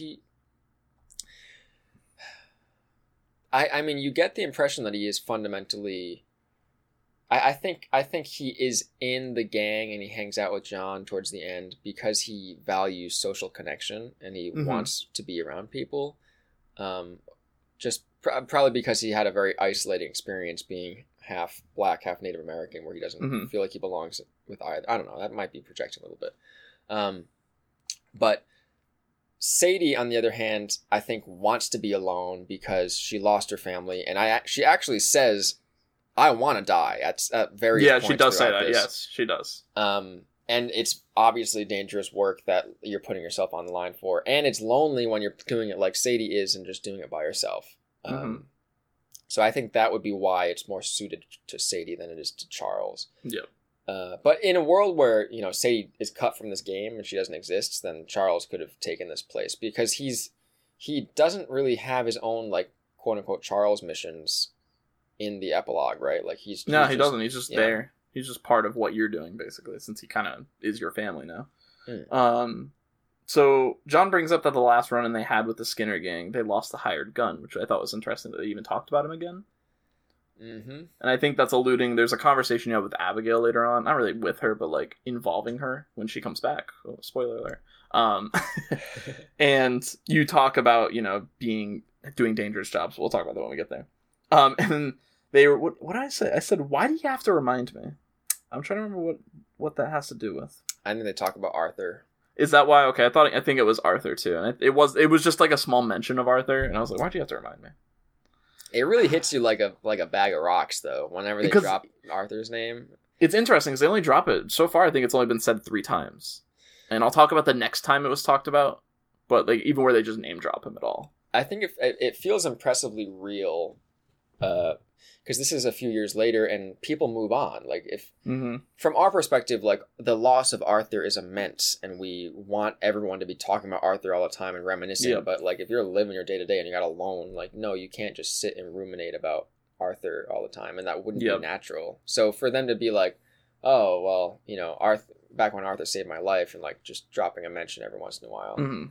I like it though. It's good. I'm glad that he's talked about at least a few times. Yes, Not like a one-off thing. and it gives the impression that they're thinking of him, which I think is the real sweet sentiment there. Yeah, 3 years later, he still comes up in conversation. That's Mhm. awesome. So this is getting. I think is it Ramon? Is that his name? The bounty hunter, or not the bounty hunter? The guy, the wanted criminal. Cortez. Cortez Ramon, is that his name? I know. It would probably be Ramon Cortez if it was Ramon anything. Cortez Ramon. Whatever his name is, we're gonna go. No problem. No problem as he keeps going. Sorry. That's fine. So the next thing we're gonna do is we're gonna go get this guy, and let's see. Oh, so we get him. It's nothing crazy. I think you don't even get in a shootout with him. You just go and get him at a house. It's a remarkably simple capture when Sadie builds it up to be a dangerous job essentially. Yep. But John is desperate because he has his loans piling up. Yep. And if you do something that Rockstar says is going to be dangerous and then it's simple, well, then you ain't seen nothing yet because something else is going to happen as it does. So we get Ramon, we bring him back to the jail. Did I cut you off? No. I want to talk about the next part a little bit. All right, so you know what? This is the mission. I just want to say this is the mission that I have notes on. Okay. So at the end, after you go through all of the events, I want to catch up again. All right. So you get Ramon, you bring him back to the jail, and we're like, woo, we got him. So let's sit and wait till someone comes to pick him up, which sounds like a bad idea. And then the next note I have is, oh, how the tables have turned. We are now playing the opposite role of the going up to the sheriff's office. Did you ever make that connection? I never made that connection. That's fascinating. Immediately I made that connection. We are now the officers of Rhodes with a gang rolling up on us. Wow. Yep. Yeah. It's the exact same thing. You literally look up through the windows and it's a whole gang rolling up on you, yelling for them to say, give him back and we won't kill you guys. Wait. The gang doesn't do that in Rhodes specifically, do they? I know that they don't go to get, I don't think, someone in jail. I think they go there to just mess with, to attack the Greys. Yes, that's what it is. And that's I think the analog of when there's something just wild about John and Sadie just strolling into the sheriff's office of the town that their own gang destroyed back in the day. Well, when you first go to Rhodes during this mission, he's like, I don't like being here. It's not comfortable at all. I'm like, this town still creeps me out, I think. Yeah, exactly. Yeah. And Sadie, she says, oh, it's different there now. I think because of the sheriff who I was no sort of weirded out. I was like, wait, that's not like the Gray, but no, Sheriff Gray is dead, right? Yeah, he is gone. So this is a different family guy. in town. I like this character, by the way. This sheriff is cool. He's cool. He's very realistic. Yes. He's not like a bumbling idiot. He's not, I trust... Well, I guess they can't really do that without being weird because, the things we're doing are legitimate pieces of work, so why would he be, kind of stupid? I guess they could have made it funny, but they just chose not to. Well, I mean, the deputies in Rhodes the first time around were idiots. But that makes more sense in the context because, they're dealing with a gang, of course they're idiots. But we're kind of just normal folks, so, you don't need to make them idiots. Okay, I see what you're saying. Because if the gang rolled up and this guy was the sheriff of Rhodes, they wouldn't have given sheriff stars out to the gang. Exactly. Exactly. Yeah, I see what you're saying. Oh, man, that's funny. Let's see. We get him. The scene of waiting, I just want to throw this out there. Mm-hmm. The scene of waiting for the people to show up with the convict in the jail, and then when they ride up and they're looking out the windows, that feels like a Western movie to me. Does. I know I haven't seen any, but that. If I had made one in my head, that's it right there. That just... Or I watched Once Upon a Time in Hollywood recently. Have you seen that movie? No, I haven't. It's interesting. I don't know if I would... Is it old? That sounds old. No. No, it's not. It just came out last... What's the guy who did Inglourious Bastards? And Pulp Fiction. Oh God. I can think of Pulp Fiction the guy. people. Yeah, I don't know. I can't think of the names. I know who I'm talking talking about, listeners. Hopefully. Or just look up the movies on IMDb if you want to know who the director is. So one of the characters on it, this movie takes place in the 60s in Hollywood. Mm-hmm. And one of the characters that you follow closely, Leonardo DiCaprio's character, is a guy who was a Western star, a star of a Western TV show. And they do little vignettes where they'll show like scenes from the Western TV show. And I was just thinking like this mission right here would make for a great episode of a Western TV show where you start off and they're anticipating a fight and then they get the guy easier than you think you would get him. And then there's the intense build up where they're waiting at the sheriff's office and then everything kicks off. It just, it plays out nicely. Yeah, it's like its own short story. If you think about that, every mission's like its own short story. Could you take... Nah, you couldn't really take all the missions and like put them in their own story. You sort of could. You need some context a little bit. If you take a range of missions, you could do it with everything. I'm trying to think of the most extreme example where it wouldn't make sense. Maybe like where Dutch and Micah go up to Leviticus Cornwall, and then the Pinkerton agents are there, and that's like the converging of all the Maybe that probably wouldn't make sense by itself as a short story. Yeah. So Ramon gets away. They end up. Oh, you end up getting in a big shootout with all of. I think it's Del Lobos. Is that this gang or is that some other thing? The Del Lobos that is the name of the Mexican gang that is, it might be. That sounds right. I know that there is a Mexican gang called Del Lobos in this game. When I first went to, I don't know what the part of the country is called, like, past Blackwater. I don't remember what that name is. New Austin? Is that what it's called? I think so. Or it's called Austin, from playing something like multiplayer, that. But I haven't looked at it in a while. Either way, whatever it's called, when I first had a run-in with the gang, and I thought that was how they stop you from being able to like cross the border or whatever. They were that was the Del Lobos Yes, gang. That's right. Yeah, and it would make sense if it was the same gang. Anyway. Ramon, so you get in a big gunfight with them, and then they end up blowing a hole in the jail, which is very funny because that's what we did to get out, like Micah. Well, I played that mission just now, not just now, but like yesterday, and I didn't make that connection either to blowing out the Micah mission where you attach the whatever you call that thing. It's true, you don't blow it out, you just yank off the wall. It's different, it's basically the same thing. So they blow a hole in the jail and they get him out, and we gotta go get him back. Yeah, this mission really made me like feel for the characters, where it's like that rat weaseled out of this, and I was like, now we gotta go get him again. That's how every character felt when we weaseled out of everything in the game.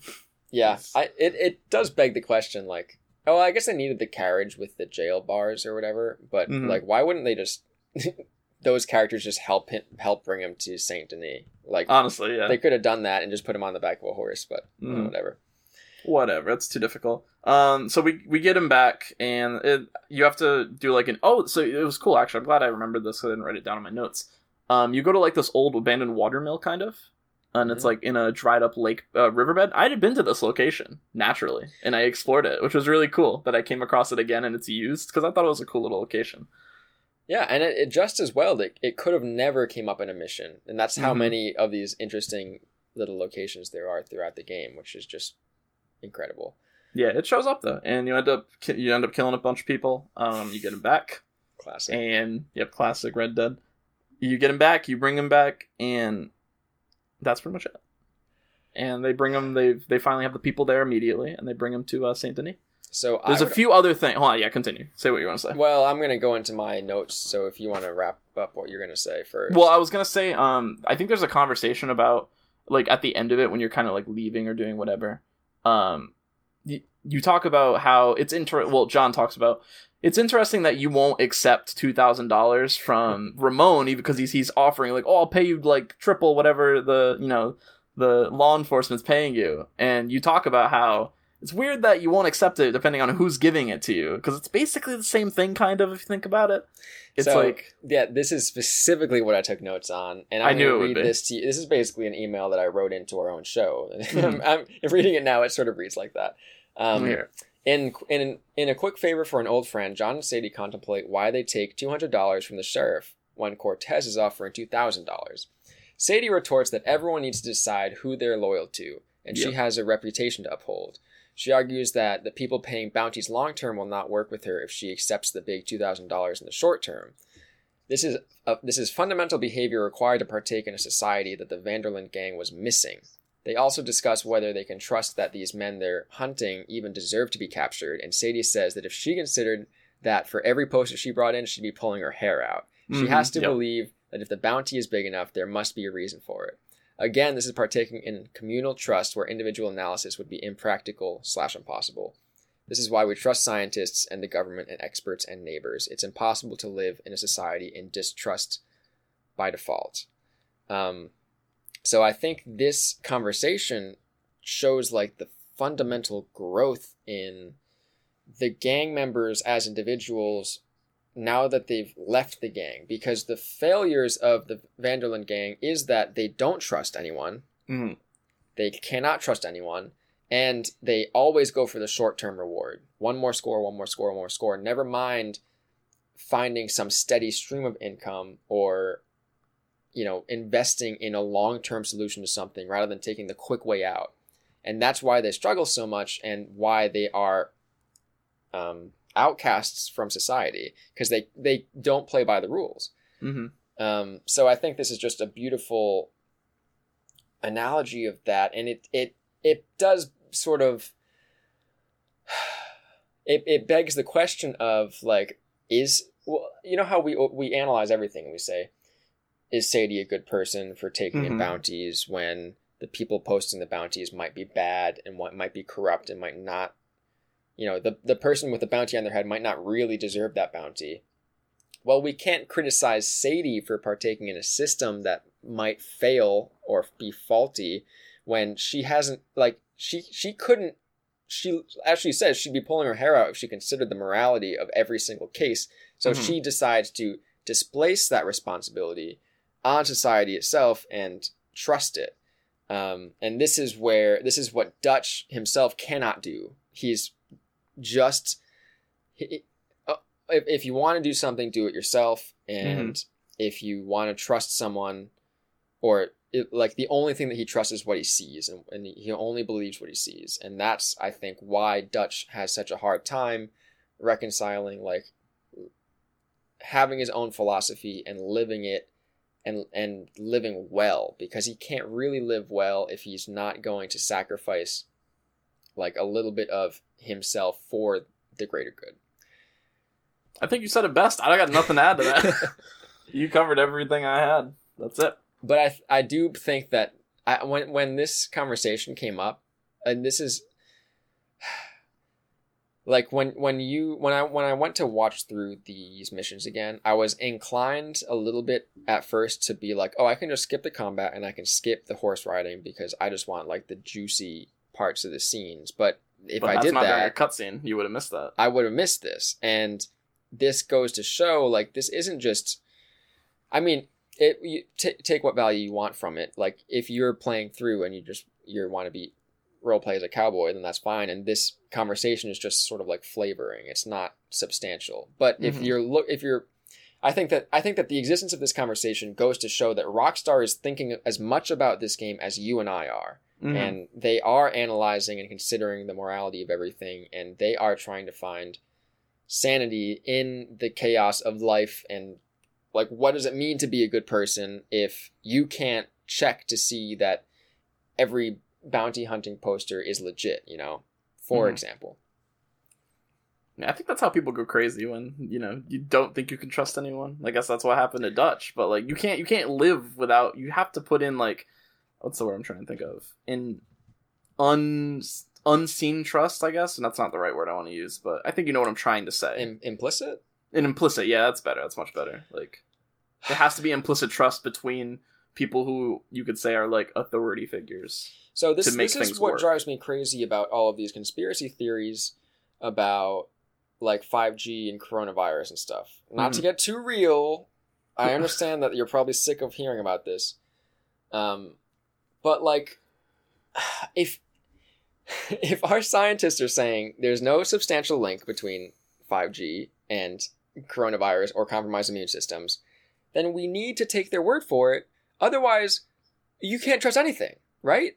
Like, but then am I you crazy? got the people. No, you're not crazy, but then you also have the people who'd be like, well, guess what? The government lies to us, which is true. They do. Yes, But- but if you believe that the government is lying to you more often than they are providing a service that's valuable, Mhm. and they have at least in some sense your interest at heart, like Mhm. there has to be some belief in a good intention behind society, Yep. or you're going to just lose your mind, and you might as well just leave this society altogether. Yeah. No, you're right. So all I'm saying is, if you are a conspiracy theorist, just leave society, and then all set. Jesus. I don't know. This is off topic. Well, it's not off topic, but it has nothing to do with Red Dead. I was reading something on Reddit about how people were talking about, like, if UFOs really existed, like, that information would get leaked. There's no chance that everyone who would know about it would be able to hold that secretive information for years upon years upon years. Oh yeah, It's just and that's not the same possible. thing with faking the moon landing too. Like, if I believe in anything, it's the incompetence of large organizations. Like, Exactly. If you get a group of more than like 50 people, it's getting leaked by somebody, guaranteed. Probably even more than 25. Someone's gonna say something. and not even like, if you, I don't want to get too into talking Yeah, about I know. conspiracy theories, but like, if you that's another thing about government. Like, I believe in the need and the value of a government. I also believe in the existence of corruption and Mhm. bad people and people who intend to do harm. But if I were to say, oh, all governments are bad and we're better off without them, then I cannot exist in my current state. I need Mhm. to leave society, live in the woods, quit my job, like. And I understand. I can feel the conspiracy theorist in me saying, like, well, if you give in like that, then you're just more susceptible to being taken advantage of. Mm-hmm. So yeah, you need a healthy level of skepticism as well to make sure people aren't bending you over. But I don't know. That's just my 2 cents. Like, if you don't have a fundamental trust, then you cannot participate in a society, because I agree. that's what you need. Yeah, and That's I what think, society like. That's like this is kind of like an absurd example, but like if you believed everyone that lived near you was out to kill you, and like you didn't trust them that okay, people can be normal people, then yeah, you would go insane because you would never want to leave the house. well, Kind of like right now, we can assume people are out to kill us because they could give us coronavirus. But out to kill us. It's an extreme way of putting it. But I think that this is an excellent example and a reminder of why we have a society, because and it goes to show that many people believe this same thing that I'm talking about, because if you really didn't trust the government and you really thought that people were lying to you, you wouldn't be social distancing. Mhm. You would be doing whatever you want. I mean, it's like the spring breakers who are hanging out at parties in Florida. yeah, well, I don't know if that's. I think that they just don't care. I think they're just. It's not like they're like, oh, the government's out to get me. It's more like I don't care that this is happening and I want to have fun still. Yeah, you know the conspiracy theory chads who are like, I gotta drink my do my keg stands in spite of the government. That's what their motivation is. No. What are we even talking about? I don't know. I'm just saying, like, if this is an example of the function of a government and why we have it to serve us in these times where no individual could face coronavirus. Like, if it was just anarchy, then it would just spread and there would be no way of controlling it or whatever. Mhm. I don't want to talk about this anymore. Like, I'm getting depressed just talking about it. But I think that this little conversation between John and Sadie is very telling about how they've grown as characters. And Mhm. I think you can see that everyone that you run into is able to function in society who's survived the gang, with the exception, well, with some obvious exceptions. Anyway, I'll leave it at that, Brevin. All right, I like that. That was a good conversation. Oh man. And you know what my next comment is? I still want a Sadie game. That's my next comment on my notes. Sadie's cool. When I really like I it. was reading these, not reading. When I was watching these videos, I would like scroll through the comments just to see what people are saying, and you do see a lot of like, oh, I want a DLC where I play as this character, and it feels like such a weird, like, video gamey perspective on some narrative that's been so thoroughly artfully designed that it's like it's almost silly. Like they're not gonna make a just because you like a character and they can make a DLC, they're not going to, because they have described this character how they want them to be, and like I don't know, it's just funny. Like it's funny too for a character. Continue. No, I was pretty much done. For a character like Sadie, you can't do like a prequel type story because she was like a normal person before all this happened. That's the other thing too. Like you would be doing like, whoa, she was she like a normal person? Oh what? yeah, but that would be. Could you imagine a DLC that's a prequel for the prequel that is focused on Sadie Adler, where there's no violence? It's just Sadie living her life with her husband, her Jakey. You know, it would be interesting. That would work, like, I think man. it would add to the game because it would be a lot more like powerful seeing her when she's like at her absolute worst. Like after seeing her like her husband. Oh yeah, covered in blood, killing all the O'Driscolls. Man, that would be interesting. That'd be like complete. Wow, that would. Rockstar, write this down. Rockstar, we are the YouTube commenters saying I want a DLC. Something that never would happen. I think I want to start a You know that guy who made the theorem that like computing processing will double every 2 years or whatever it is? I know what you're talking about. I want to start a theorem that's like every major Rockstar release, there'll be less and less violence in each game to the point where it's just going to be like a walking simulator at the end. I would love that. Honestly, a Sadie Adler just like simulation game where you just, I don't know what you do. Go and do normal person things. Maybe you just build your house up there. Like it could work. I could. I mean, I don't know, man. Rockstar will do something crazy like that. I think a GTA game would be even more interesting to do, where like you live a normal life. Who knows? That's why I'm excited for GTA 6, man. When they release that first trailer, I really hope they keep it like, oh, what is this game? Like, not make it look actiony. Like, just show us the world and leave it at that. Don't give us any background on what the game's about. Because that's what 5's trailer was kind of like when it got released. There was really not much of what this game is about other than Michael talking over it. Do you think it would be more valuable to just not watch anything about it? I definitely... Parts of it. For Red Dead 2, I didn't watch anything. I didn't watch any trailers on it either, but that was because I didn't want to end up buying it. I love that. That was my issue with Grand Theft Auto 5, where I watched the first trailer, got excited, and then took like a year later, I was like, I'm just going to wait for it to come out on the Xbox One, because it's going to. And then I ended up watching trailers and bought it, because I was really excited for it. Yeah, it got me. That's tough, man. Well, you succeeded with Red Dead 2. I'm proud of you then. That's hard to do. I could have bought it and put it on Xbox One. All right. You don't want to talk about Grand Theft Auto 6 anymore in our no, we can't talk Red Dead Reflection. Can't talk about a game that's not even out and has no information available to it. We should bring up what's the game we kept mentioning? Crisis. Gotta hit it. That's a throwback now. My gosh, have we been doing this for 1 year, Brevin? Podcasting? I think it's about a year. If not, it's next month. It hits a year. Yeah, I think it's got to be at least a year now. I think that's April incredible. We were recording. That's really incredible. We should have celebrated. Oh well, we should. 2 years. We still do it. We don't know. 5 years now. We gotta wait till 5 now. Okay. All right. Where was I? Oh yeah. We're singing as a group now. Remember this part? After we finish this, we go back to the house. Now everyone's drunk.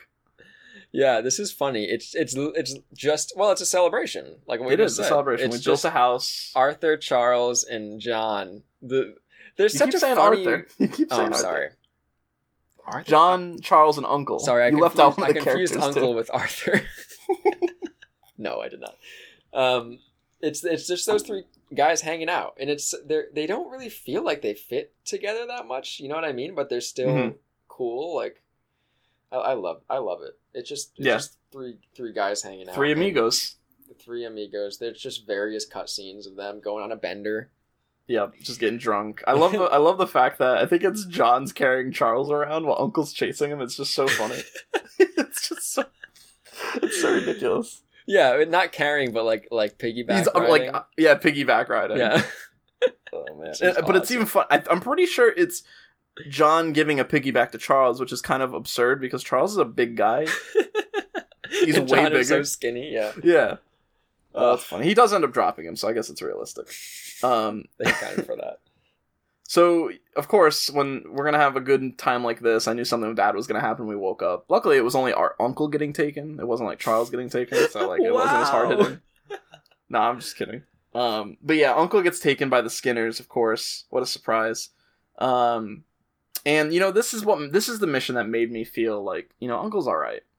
Like, I don't want him to get hurt. It's not like, oh, thank God he's gone. Let's just not even go get him. Like, I gotta care a little bit, you know? You gotta love, like, even though it's Uncle, Charles is still... Because John is like, let me go back to sleep. And Charles is like, no, we're going. Like, so adamant about it. I love Charles. He's the best.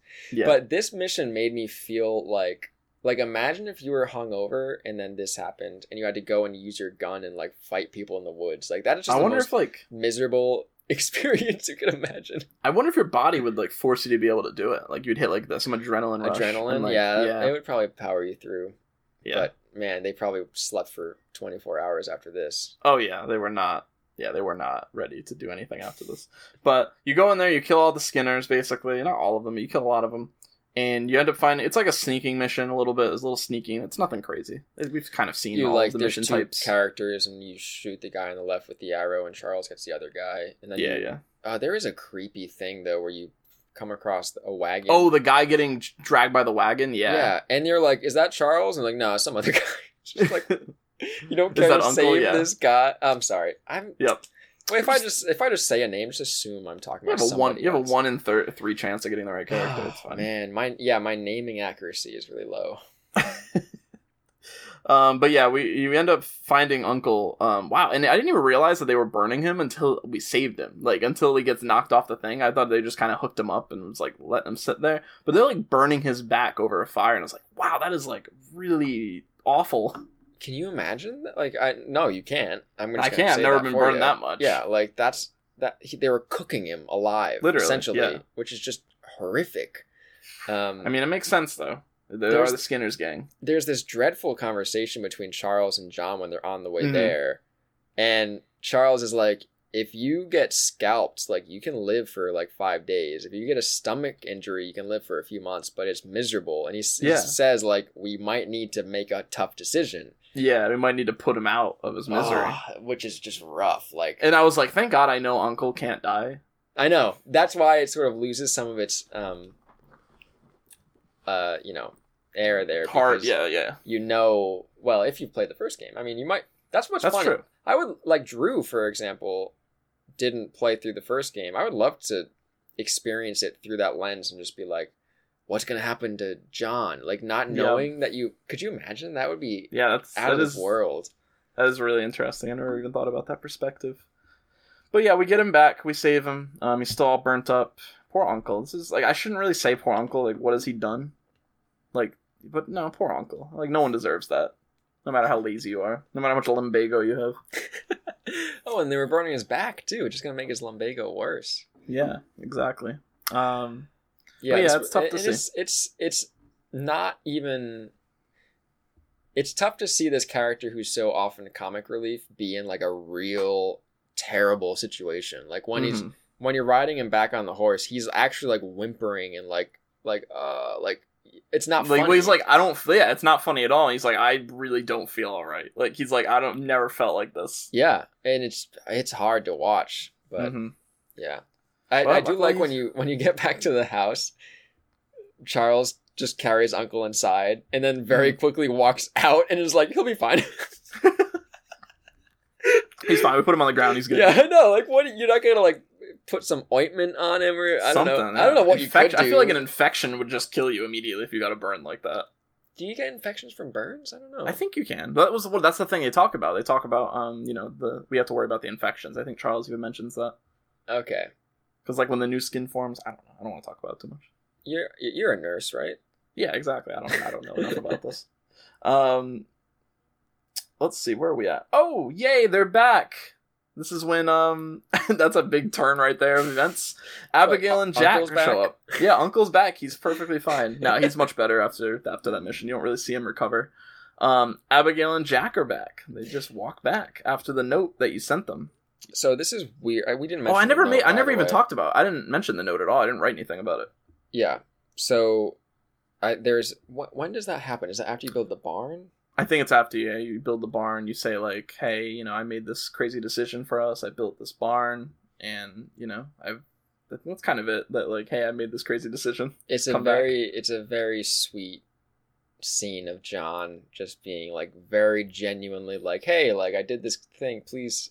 Well, he's not even pleading, which is sort of weird. No, he's not. He's just telling her, letting her I would know. love for you to join me at this house I built for us. Mm-hmm.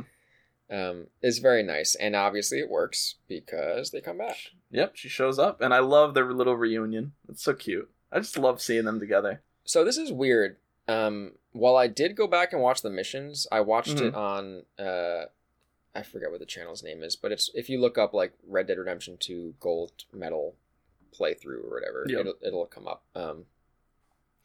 And I watched the mission with Uncle, and then it goes to the next mission, and Abigail and Jack are there. It's like I don't know why this scene happened in between missions. Maybe because it's just a long series of cutscenes. Maybe it says a few days later. I think I remember that showing up. Yeah, I which kind of explains why Uncle's okay at this point. Okay, so it's like a time lapse thing where I'm pretty sure it's that's not a mission, and this scene isn't attached to any mission because it's just what happens. Yeah, it's just a few days later. Pardon me, I'm not super familiar with the scene and how this plays out. Is what I mean to say. Oh, so okay. They have a nice reunion. Yeah, they have a nice reunion. Basically, he doesn't even believe that it's them at first, and then he runs up to her and they kind of stop, and then she just jumps on him and hugs him. It's cute. Oh, that's adorable. Like you're like, oh, how do I act around you? Yeah, exactly. She doesn't know if she's like mad or what's gonna happen. But yeah, no, everything's good, and they're all really excited to see each other. Adorable. And it's been months, right? Like a long time. A long time. I mean, he was on the ranch for months, and then he built this house, which took a couple months. Oh my gosh. It's been months since they've done this. And then they show you they got Rufus the dog. Yes, so Rufus he's great. You know what's really funny? Character. This is one of my favorite. This is like on like what made me laugh really hard before? I think it was John not being able to swim. That I thought was a hilarious gameplay thing. So when you go up to Rufus and you study him, I was like, how you can do that with animals, and it tells you what kind of animal they are, and it's like a little information about it. When you go up to Rufus, I expected it to say like, oh, he's like a golden retriever or like a white lab, whatever kind of dog he is. But no, when the thing pops up, it says Rufus. It is literally the name of the dog, and this is exactly what it says in the description. Rufus is a good boy. That's awesome. I never noticed that. When you study him, it just says Rufus. Rufus is a good boy. Rufus is a good boy when you look in your compendium. It's so funny. It's all the information you need. He's just a good boy. He's a good boy. That's awesome. Yeah, it's funny. And then when the whole family's back, Sadie decides to visit. So you really have everyone that you care about with you in that moment. See, Sadie visits, and then there's a bit of a tense exchange, because I do remember seeing this. Yes, and I'll talk about that right now. Basically, she talks about how, she has another job for John, and that, kind of reveals, not without, like, really outwardly saying it, but, like, oh, John's been working for me, and I'm a bounty hunter, so he's still doing violent missions, but, Abigail, of course, is going to be upset, and I kind of understand why, but, like, you gotta remember Abigail, like, this is legal work. So you're Team Sadie here. I understand her outlook, and like the whole point of trying to get John to change was to make him be a rancher and not do this. But like, John's got to pay his debt back. He's got a lot of debt right now, so you kind of have to do this for a little bit.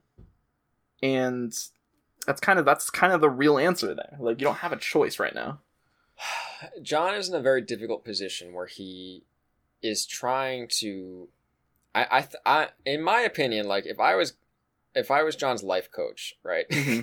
Or financial advisor or something, yep. I'd say, John, you're crazy. Don't get a loan to buy a house and build a house before you have a reliable source of income, because then you're going to be in a very tough situation. And that's where John is. And the only way, like there's no other way for him to really make enough money to pay back his loan quickly enough besides bounty hunting or, illegal activities, I guess is the other alternative that he has experience with. So I definitely sympathize, or I don't know. Principally, I think I'm Team Abigail here, where I'm like, no, like this is what you fought for, so you didn't need to do this kind of work. But the thing is with that is that you have but he has no choice. Like, you can't stop right now and go try it. Well, I mean, maybe he could, maybe it would work. I don't know if it'd make enough money to pay back the loans, though. That's what's sort of frustrating about Jon's position is he did all this for Abigail to get them back, but in doing that, he is forced to go against Abigail's own wishes to get, like, would he have been better served, rather than just picking the house out of the catalog and getting the American Dream loan, if he just learned a trade, and he could rent a little tiny shack on the outskirts of Saint Denis and say, hey, Abigail, like, we don't have the house yet, but I'm working towards something here, and eventually we'll get enough money where we can move and get our own place. But I don't think Jon has that. He's not able to even think of that as a possibility. And maybe that's not even really a possibility. Like, how old is Jon here? He's like late 30s. Yeah, 30s, mid 30s, late 30s. He doesn't have any connections. How do you start a career? He's basically a wanted man still. And he is a wanted man. He's still using a fake name sometimes. I like how he's just very like, oh, I guess I'm Jim Milton today. Yeah. So yeah, it's sort of like, yes, Abigail, you're right, but this is real life, so there's not really a choice here. Yeah, we don't have a choice unless you want to get the house taken. Yeah. So, and then she follows up with something else, which, what else is there, Brevin? Hold on, I didn't write down much more of the scene, but I'm trying to remember now, because it's still really fresh. I know she talks about, so Sadie brings up Micah during this conversation. Just broke a piece of glass in his house. My cup stuck to my coaster from the condensation, and the coaster fell. That's what that was. But yeah, Sadie talks about Micah, and Abigail is just an absolute no-go on getting revenge on Micah. When I watched this, I thought it was sort of funny because it seemed like a negotiation tactic on Sadie's behalf, because she's like, well, if I bring up bounty hunting first and then go on to the more dangerous thing, then by comparison, bounty hunting won't look as bad. And it actually works. Like, Abigail's she's like, well, yeah, I guess you can do bounty hunting, but don't go after Micah. Yep. So it's a good idea, Sadie. Yeah. Yeah. And I'm Team Abigail on this one. I like I said before, I talked about how I don't think revenge is worth it on Micah as Jon. And I still agree. I don't think it is worth it. Yeah. This is hard because it's almost like one of those situations where the people involved can recognize, like, yes, this isn't smart and doesn't make sense, or it's not the good thing, quote unquote, but every fiber in their being is driving them towards doing that, so they will do it anyway. Like, it's not even, they're past the point of making a cognitive decision. It's just like what they're doing. Like, Micah's here, well, we're gonna kill him. Like, that's it. Or we're at least gonna try. And Micah, he's awful. So, you know, I get it. But Jon's really into it. That's the interesting thing. Jon really wants to kill him, even without Sadie. It's talked about, I think, a little later, where Jon's like, I have to do this if you don't want to be part of killing, Micah. Which I'm just surprised he cares that much. Maybe he cares more about Arthur than he leads us to. I mean, he obviously cares a lot about Arthur, but maybe it's even like more personal, like where he needs to avenge Arthur. Think about it. Like, Micah wasn't the downfall of. Was he the downfall of Arthur? I don't know. In some ways, a little bit. He's really the downfall of the Vanderlyn gang, which is Jon's family and his life up until its collapse. And not only was he a bad influence on Dutch, who led him astray and sort of preyed a little bit on Dutch's, like, losing his mind. I don't know what you want to call that. But he also ratted out the gang and gave information away. And I think that specific point, the fact that he's a rat, is what is driving Jon Yeah. To be like, no, like you're not getting away with that. It's probably a feeling of unsettledness for Jon, more so than like, oh, he sort of killed Arthur, so I'm going to go after him. I don't know. And maybe it's a thought too that like, what if Micah came and tried to kill him? Like that, Micah's crazy. You never know. You have a wandering guy out there who does have like that. A defensive. Like he could go and kill my family. He knows who Abigail and Jack are. I'd argue that Micah doesn't even care that much, though. He doesn't, but you could argue that Jon is just looking out for his family a little bit. Like, obviously, I don't think Micah would do that, but you never know. It's kind of like one of those things. See, this is sort of a situation of like putting your values above sense, where I think Jon's philosophy and his core to like his way of being loyal in this situation is to go after Micah. Like it's not like what I was saying. It's not even a decision for him. Like for him to be who he is, he just has to do it. Mm-hmm.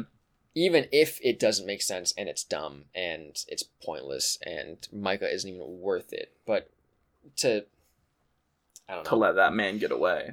For Jon to come around to that conclusion, I think is asking too much of him at this point. Mm-hmm.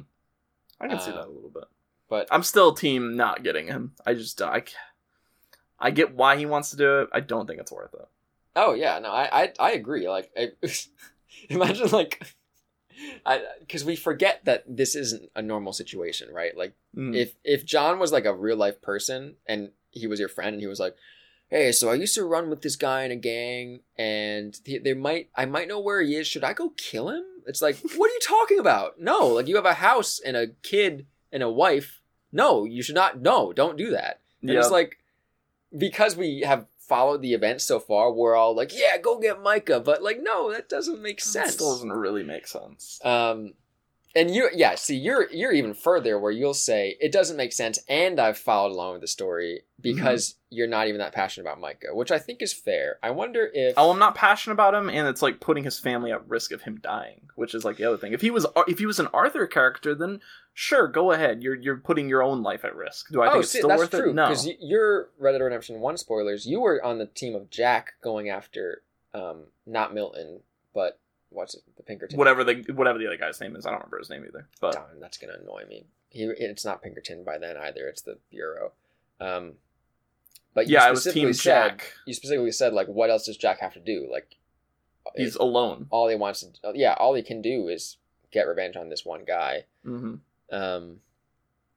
Did you agree with me on that? I feel like you didn't. You thought it was kind of eh. Like, what's the point? I disagree with you on that because it's Jack giving into this lifestyle that he knows will lead him to suffering. And see, this is just this is the lesson, I think, of the Red Dead Redemption games is if you don't learn from other people's mistakes, you will face the same failures. Mm-hmm. And for Jack to put on his dad's holster and go out and on this revenge mission by himself, when the guy who he's going to kill is just like, he's not going to cause any more harm anyway. Yeah, really. He's like retired old man now. Yeah, it's just like, that's just sad to me. That's not like a fulfilling, visceral, like, yeah, we got him. It's like, oh, Jack, like you could be a writer, you know. You could be a lawyer, like he talks about. He talks about wanting to be a lawyer. Does he talk about that? Yeah, I'll talk about it. There's a mission with him and Jon that have a few interesting little details. Why don't we get to that now? All right. Well, it might not be the next mission, so it might not be an option. No, let me look. Well, where are we? Talk about it right now. Oh, okay. All right. So, yep, hearing about Micah still, we talked about that. Okay, Jon is going to ask Abigail to marry him. He has a ring that is Arthur's, but this is my question. Isn't this technically Mary's, or did he have his own ring? What? Say that again. So Mary gives a ring to you at some point. Remember when you get it in the letter? Yes. Does Arthur have his own ring, or is this Mary's ring that Jon is just not putting together? He doesn't know that it's Mary's ring, so he's just assuming it's Arthur's ring. That's such an interesting take on it, Brevin. What he's saying is this is Arthur's ring that he bought to give to Mary. Oh, okay. And therefore, yeah, I got it it's now. a woman's ring that she wore, right? You see what I'm saying? Gotcha. Yeah, I see what you're saying. Yeah. Like it's Arthur's ring, quote unquote, in that he used He it to had it. propose, Yeah. but it's not literally a ring that he was wearing on his finger. Gotcha. Okay. Yep. Do you follow Wanted that? to make sure I followed that No, correctly. that's I can see how that would be confusing though. That's funny. Yeah. And I was also thinking too, like, you would never know about this ring if you never did the missions, right? Because Mary's missions aren't forced upon you unless she just sends you I think a she letter would send anyway. you the letter anyway, even Mhm. if you didn't do the mission. Maybe especially if you didn't do the missions, where Yeah. she's like, "Listen, it's fun. It's funny. I wonder if she would take that long to send it. Like if Mhm. if you would still get the same. I wonder if it'd still be the same letter. Probably not. Right in if No, you I don't think it didn't would do be. the Mary missions and you know about getting the ring, but yeah, because did you play this mission that Yeah. I played a few after those too. okay, so you went to Blackwater with Abigail. Yeah. I'm gonna talk about that. I'll talk about that. Okay, because in this, when John takes out the ring outside of the photographer's place, or no, it's where When you're Abigail's on the- doing it's on some your lake. errands, and you're waiting for no earlier. Oh, than that. okay. He's like thinking about, and then he looks at a picture, and I thought at first that it was a picture of John and Abigail, like an old picture of them when they were younger, but it's actually Arthur and Mary. Oh, I didn't make that connection either. I thought it was John and Abigail. No, so that picture is Arthur and Mary that I think was in the letter or something, or it's just something that John keeps. That makes so much more sense, though. Yeah, and it's just it's him looking at them saying like, I'm gonna do it right for your sake because I know that you guys had something. Isn't that just Wow. so sad? Wow, that is really sad. I'm glad you brought that up. Yeah, that Wow, when I that's saw hard-hitting. that it was Arthur's face, I was like, oh, Arthur and Mary. I noticed they look different, but I assume that's just because they were a lot younger. And it was a young version of them too. But Mhm. yeah, I'm 99% sure it was Arthur. It's got to be. Yeah, it makes sense. That makes way more sense. All right, so did I write any other notes about this mission? Oh, okay, no, this wasn't actually that mission. Hold on, that's why this was. I think this is. Oh, okay, yeah, I know what it is. And coming back, this is still the Sadie mission, but it's him talking to Sadie about it. Which Sadie mission? What do you mean? It's the one where you go to get the non-aggressive bounty. You know what I'm talking about? Where the bear shows up. I was he's like a white collar criminal essentially. Yeah, that's exactly. And Softy that's- is what. That's Sadie one of the calls him. reasons why Abigail agrees. Is Sadie is like this guy isn't really dangerous. He just was doing tax evasion or something like that. Whatever Yeah. it was.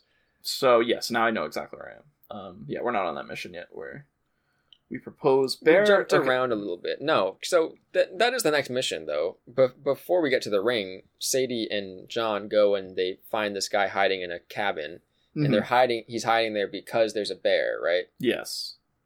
And this is rough because we've seen the bear thing with Arthur before, but Mhm. John is like getting mauled by a bear that's attacking. I don't know how him. he's not disemboweled at this point. Yeah, Some of the it's- bites. It was like very intense of a mauling, I guess you would say. Yeah. I forget. I think Sadie gets knocked over or something and hits her Mhm. head.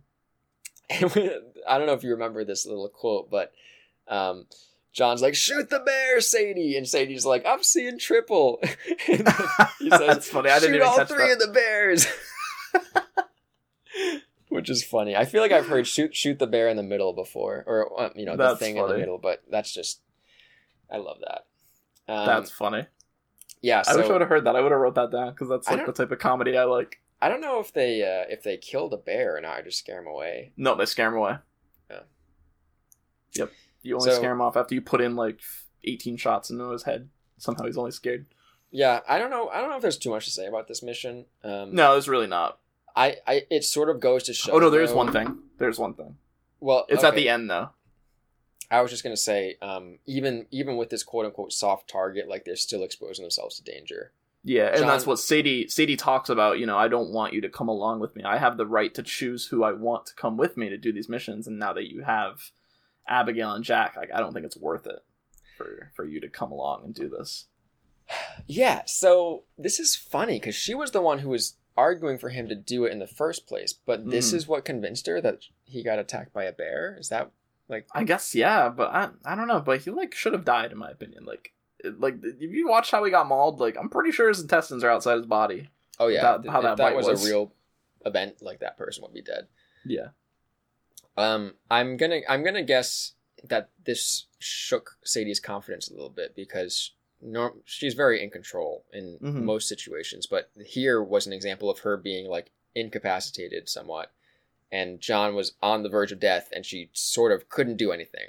And that was probably a realization of her to be like, oh, maybe I shouldn't take this family man with me on these dangerous escapades. Yep. So it sort of is I guess this mission is the reason why John doesn't continue a career of bounty hunting, right? And that's why he ends up leaning more into ranching or whatever. So what does she say though? Because it is funny the way she puts it. She's like, "I'm the boss, and you got to listen to me." So yeah, that's pretty much it. Like, I don't remember exactly what it is, but it's pretty much that, you know, I am my own woman, so I can make the decision of who I want to bring along with me on these missions. I don't want to be responsible for your death. And to John's credit, he's sort of like, well, all right. Yeah, he's kind of like, well, I'm my own man. I guess if I want to, I can do it myself, but of course I'm not going to. That is funny. Like, if John really believes in it, he would just do it himself. But I think if he had to make that argument, that's interesting. Like, if he didn't have Sadie plugging for him, then he couldn't stand on his own against Abigail. Because then Abigail would probably just leave again. Yeah. Yeah, exactly. Yeah. And there's another part too where you're bringing this bounty, and these two stupid bounty hunter kids, like, basically they sound like kids. They roll up to you and you're like, "Hey, is that the bounty for that this person was looking for?" And you're like, "Yeah." And, well, actually, though, there's one other really cool detail I like about this. They say Sadie the bounty hunter, like, she's, like, infamous. Like, she is known around as, like, it's just cool. I like that. Yeah, she's scary, so I can see that. That is cool that she's, like, a presence in the bounty hunting world now. Yeah. Well, I mean, if you look at what she's wearing, like, she looks like, I can't say it on the show because we don't allow explicit words, but, like, she's cool looking. That's what I'll say. You were going to say, like, BA or something. Yeah, she's BA. Yeah. Is that a thing? I don't know if people say that. But we will on this non-explicit podcast. Yeah, she's really BA. Like, she has, like, a really thick, like jacket, and it's really long. I think she specifically says something like, "I got new clothes" or something. Like, John comments on it. And she looks cool. Like, that's what I mean. Like, that's why I want to play as her and run around with that and just go do bounty hunts as her. Like, roleplay literally as her. You could do that if you wanted to. It is funny that, like, at this point in the game, Rockstar has, like, the cooler character that they're forcing you to interact with, but still you're the guy who goes back to his family and just herds sheep or whatever. It's very funny. That is interesting. But yeah, they try to steal your bounty. You end up killing them because they're going to kill you. That's understandable. And this ends up being, the last time we're probably going to see Sadie? I don't know. Maybe not. Maybe when we go and kill Micah. But right now, I'm not sure when she'd show up again. It can't be the last time. There wasn't a going away. She's not dead, and there wasn't a going a goodbye, so she's showing up again. So, one thing that you didn't doesn't he mention to Sadie that he's going to propose? Yes, I did. Yeah, I talked about that. That was how we started talking about the proposing thing. Okay, sorry, I sort of got jumbled up, but and what's funny is you kept saying something. I know it kept coming up while we were talking about, like, oh, are they married? Are they married? Like, yeah. And even Sadie, she says, "Wait, I thought you guys were married." Yeah, exactly. Yeah. But John says, "No, I want to do it proper in front of God," which is a nice to make it law. Does he say God? Does he actually say in front of God? I think so. That stuck out to me. Yeah, that probably in front of a preacher, essentially. Yeah. I know he does say it. He wants to make it law. That's what he says. Let's see. What do we got? So yeah, that's the end of the mission. You go back. When I was doing, I think I was cleaning my horse off. This is a little not mission related thing. I was going to clean my horse off because your horse gets really dirty in this section of the game, and it's really noticeable if you. I think it's more noticeable if you have a dark horse, which I do now, compared to like the gray horse I had before, which I wouldn't notice dirt on as much. So when it gets dirty, I like to clean it off because it bothers me, and I feel like I'm mistreating my horse. You notice dirt on a dark horse more? Well, yeah, because it's like a light thing of it's brown. Like a light brown. Muddy look. Yeah, I see what you're saying. Okay. Yeah. On the gray horse, it's a little less noticeable. But either way, when I went to Rachel, by the way, I'm sorry. Yeah, it's still Rachel. Yeah, I'm not going to replace Rachel. Sweet. Going to keep her around. I like the way she looks. She's good. But I came across this bobcat. I heard a sound and I was like, what is that? Like, I know that animal sound, but I couldn't remember what it was. And it almost killed me. It was just a random encounter with this bobcat because I was not ready for it. Because first what happened is I went up to it and it kind of like was just there. And I was like, okay, I'm not going to worry about it too much. And then my horse bucked me off and then it just started instantly attacking me. And I was like, I'm going to die right now just from a random wild encounter. It's like, wow. That's funny. So even if I ended you up killing go on these dangerous missions with Sadie, you can still die in the wild. You still just die out in the Wild West from a bobcat out of nowhere. So are you... I think we talked a little bit about this last time, but you're not really exploring that much as John. No, not really. I encourage you to not do until that I'm done this week if you have more time. Oh, I definitely have more time. Because I know you were sort of taking it slow with the missions for the sake of like giving us time to discuss everything, but I think it's cool to be in this world as John at this point in his life. Like you feel different walking around, I think, because you just feel like, oh, I'm just gonna go spend the day in Saint Denis and. Well, yeah, you're not. You don't have like anything like on your back, you know. No one really besides Abigail. Yeah, it's less dire, and there's no. You're just a guy, and it just feels nice to explore the world. It sort of reminds me of I don't know if this is a real analogy that makes sense, but like Ubisoft released the Assassin's Creed game with like the educational version. Yeah. Yep, I know what you're talking about. Is it Odyssey? Is that the? Yeah, it is Odyssey. I don't remember what game, but yeah, it's the one with it's probably Odyssey and the Egypt one and Origins where they did it. I think it is both, where they release an educational version that's just like no violence in it whatsoever, but you can just walk around the cities as these different characters and just be a part of the world and learn about history. I've never done that, but I think that would be fun. That does. I wonder if that's free. Is that free? I think it is free. I think it's because it's like an educational thing and they give it to schools and stuff. That's cool. Could you imagine playing an Assassin's Creed game like educationally? Social studies, like wow, that would be amazing. Sometimes I wish I grew up in 2018 instead of 2000, like, you know, 2000 whatever, mid 2000s. I still got to play like the Halo 1 demo in computer tech class. That's true. That's funny. Anyway, reminiscing. All right, next mission: fishing with Jack. This seems familiar. Jack does not like fishing, remember? Yeah, and I can understand why. As soon as he said, I don't like fishing, I was like, well, Jack, I kind of understand. You don't like fishing? Well, it's not that I don't like fishing, it's just like, I remember what happened last time you went fishing. Oh. This is the most recent time since then. And he even brings up, you know, the fact that, you know, some city man, is what he says, showed up to us. That was his remembrance of what happened. So first he says, oh, Arthur taught me how to fish, or something like that. And John which I wrote down. John is like, oh, he taught you? Like, oh. And I remember hearing this and I was like, oh, is John going to be like, oh, well, I can teach how to fish too. But no, he's like genuinely like, oh, that's nice. Like, I think now that Arthur is dead, you know how it was that weird dynamic between them where Arthur was sort of being a dad for Jack because John was just sort of absent.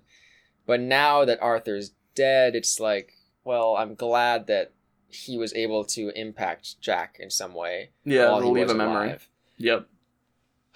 Yeah. That is nice too, because Jack was on like that age, I think he was like 5 or 6, like you said, where like with a 5 or 6-year-old, with someone like that who you like remember obviously really fondly, you're not sure if they're gonna remember anything about them, or like really have like a good memory with them, except like just not of just their existence. But it's nice that Jack has this memory of, hey, this is when Arthur brought me fishing.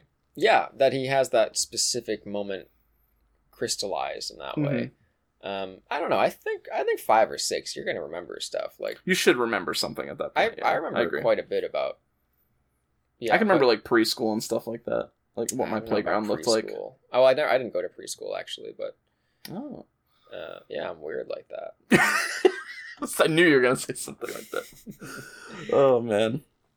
All right, let's man, I don't know what's going on with this episode. We're just jumping all over the place. I mean, same thing as every other episode, I guess. That's true. It's the same as usual. Yeah, Jack wants to be a lawyer, though, that he talks about. That he wants to help people. And I love how John says, I don't know if lawyers help people. That was his response to that. I missed this conversation. That's awesome. I don't know if lawyers... What does he think they do? That's amazing. I love John's perspective on things. One thing that I did watch again, by the way, is the scene where he gets the loan. Oh, yeah. Yep. There's a YouTube comment that just says, John looks so dumb at like 3:18 or whatever, and it's like the timestamp, and I click on it, and he's like looking at the guys stamp different papers, like go back and forth. And Yep, I remember that. Yep. He looks so out of place and stupid. It's so funny. If you've played the game and are able to look on YouTube, I encourage you to go revisit that because it's just such a funny scene. It is. But John is like so far away from being like white collar and like understanding what lawyers do or valuing them. I think I'm sure he has some understanding of what a lawyer is, but yeah, I don't know. Well, he was always on the opposite side of the law, so it would make sense that he would make lawyers to help people. That is a really funny situation where, that is poetry that. This guy who's like a career criminal has a son who wants to grow up to be a lawyer who practices law in like that's like the most society based profession that you can have. Yeah. It's like the complete opposite too. It's literally polar opposite. And Jack, I don't know. And I would even say more polar opposite than like a police officer because there's no violence involved in being a lawyer, but you're still enforcing the law. Yeah, it's like the very bookish version of. Yeah, you're right. It is like the exact opposite of John. Which, to John's credit, like, even though he was I don't want to get into whether or not he's a bad father, but he wasn't a good example for Jack growing up. That we can say for sure. No arguments. But that apparently functioned in some way as, like, I don't want to grow up like my dad. And put because I see the distress that my dad puts my mom through. So I want to do something that's like very straight and narrow. And that's one. I'm glad you said that because I've never thought about like the conversations that happen between Jack and Abigail when John's not around because we wouldn't hear them. But I can only imagine what Jack's perspective is on John's life and like being a criminal. Like obviously he has absolutely no want to do that because he's with his mom more and who hates it. Like that makes perfect sense now. Oh, I'm glad you thought about conversations between Jack and Abigail, huh? It's weird when you I can't don't know. like... I don't know that Abigail is like bad mouthing John. It's not that Abigail is bad mouthing John, but it's the fact that in conversation Abigail's like Jack's asked, why aren't we with Dad? And Abigail would have to tell him in some capacity like he's doing dangerous things and I don't want something to happen to you. And like after hearing that for so many years and understanding and realizing like my dad's a dangerous figure, you'd be like, I don't want to be like that because it makes my mom unhappy. Yeah, it could be more subtle where she's just saying, oh, he's working, like, and Jack would know what he's doing just because he was there, like in the game. He was in the mansion when it was getting shot up by all the O'Driscolls. Like he knows that his dad isn't a lawyer, Yeah, exactly. He's at the office, Jack. Don't worry about it. But yeah, that you can definitely sort of see Jack coming into his own. But I think that is what makes his reality at the end of Red Dead 1 so much more painful. That he seems to be learning the lesson, but he doesn't. Like what? I don't know, man. Anyway. There's so much to say about the ending of Red Dead 1 about Jack. We'll get there. I think I don't want to, harp on that conversation because we have a lot to talk about after we play through the first game. I still think Jack. Sorry, same thing. Jack, I think, is still worthy of having his own game. Like it. I just think there's something interesting that could be said about. It wouldn't be like a typical Rockstar game at all because if you want it to make sense, it would be like L.A. Noire. Yes. Right? And you would play as Jack, and you would redeem yourself by becoming a lawyer, and the gameplay would be coming up with arguments to make in the court of law and convincing a jury. There we go. That is not what I was going to say at all. See, that, and there's no violence at all. That's true redemption right there. To carve your way in life within the, restrictions of society and to thrive amongst the people. How about let's make the story what happens before he becomes a lawyer. And the final scene is him becoming a lawyer. So we don't have to play the boring parts of the game. What I love about Rockstar, though, is they could do that. They could a lawyer game, and everyone would be like, oh, check out this sweet game. I don't know what you would call it. L.A. Noire was a lot to... that was a pretty big leap of faith on making a game like that and testing new, technology with it, with the whole facial thing. And I think even people who played and enjoy that game, they're not in it for like. There's obviously that game. I can't say too much. I haven't played L.A. Noire. Have you played L.A. Noire? I don't remember if I played through it all the way, but I definitely watched a full playthrough. And I played through it all the way. Yeah. Mm-hmm. And I enjoyed that game. That's a solid game. But it definitely has those obvious video gamey missions where like you're fighting and it feels like you're just fighting for the sake of there being gameplay. Mm-hmm.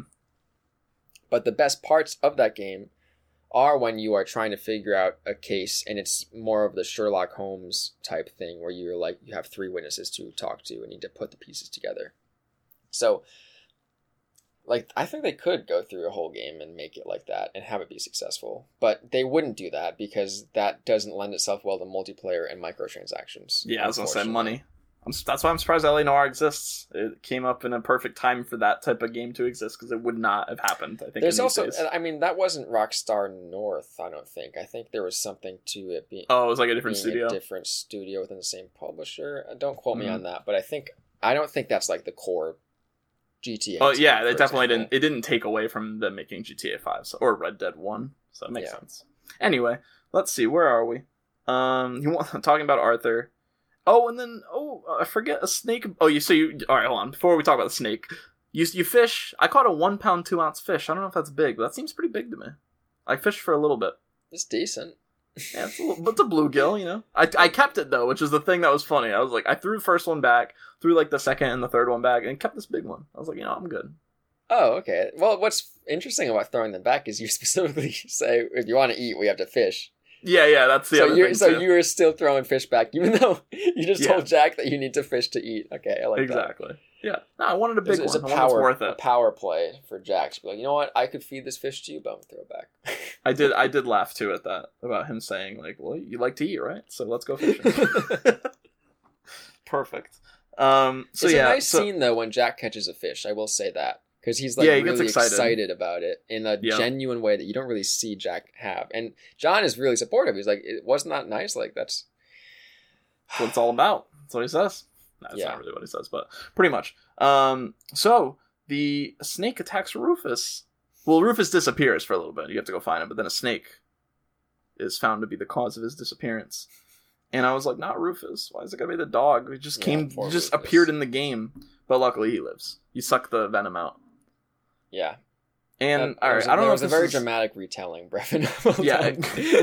No, but I don't know if this is the child in me. Like I'm being immature, but like hearing Jack say "suck it, John." I'm sorry. He's like, wow, I didn't make that connection personally, but that's it. Just made me laugh. This is me being stupid. Wow, that's funny. Yep, that's me. You are the typical Grand Theft Auto Online player. Like that's pretty much yelling into the mic about mom making them grilled cheese or whatever. Yeah, that's very specific. That happened. I don't know what kind of image I'm painting here, but all right. Yeah, there we go. Ruin a good scene. Ruin a good moment. Yep. Not really a good moment. It was sad. I was terrified. I was like, if this dog dies, I swear to God. I do like how I'm pretty sure this happens where Jack is like, where's Rufus? And then John says, he's a dog. Do you remember that? Is that something? Yeah, I'm pretty sure. It's like the perfect like retort to be like, well, no, he's a dog. So yeah, that's literally, he's a dog, Jack. That's where Jack's like, I'm going to go look for him anyway. Oh man. I love that. But yeah, you end up saving him, and this is when I found out if you study him, he's a good boy. Oh, okay. He is a good boy. And we're on to our final mission of the game of this episode, not the game. A beautiful mission 5%. To end on, might I say? This it was beautiful. Mission is great mission. Let's talk about it. It's awesome. So we find out that okay, so it starts off with the Geddes family brings us furniture, which is really nice. I'm glad that they appeared again. Isn't that funny? And it's just like the two. It's the two young boys, yeah. Yeah, and there's like you just send them down like miles away with some furniture, like. Mm-hmm. I guess it's a nice welcoming gift. It's another reminder that like things are safer than what John and Arthur experienced. Like, if you're a regular person, yeah, you can just send your kid with some furniture. Yeah, that's true. Yeah, that is kind of weird to think about. It's like a 16-year-old and a 12-year-old. Yeah, I think it's really it is really sweet though that they are like even after the giving him the loan and stuff, they're still supporting him. Let's see. Oh yeah, so we're gonna go to Blackwater with Abigail, and we're gonna go do some fun activities. Have a day out in the city, or I'll call it a city. It's really not a city. It's like a small little town with paved roads, which is what makes me call it a city. A city, like slightly paved roads. And we're gonna get our photo taken. And I spent a lot of time getting this photo right. I don't know if you did too. I don't really remember, honestly. I think do you remember how it works? So I was particular about picking the background because I didn't want it to be like goofy. Like, do you remember what you chose? A swamp or something. I think I chose the frontier with the that's also what I chose. But you can choose like there's this really like weird one that shows it's at nighttime and there's a big moon and there's a bridge, and when you go over it, like Abigail's like, that one's kind of creepy. Yeah. And then there's one of like a really fancy one. There's one of like a Native American reservation or something like that, like a bunch of like camps. Yep. And I can't remember the last one, but yeah, I Frontier was like, okay, that's got to be it. That's what we're aiming to be. Yeah.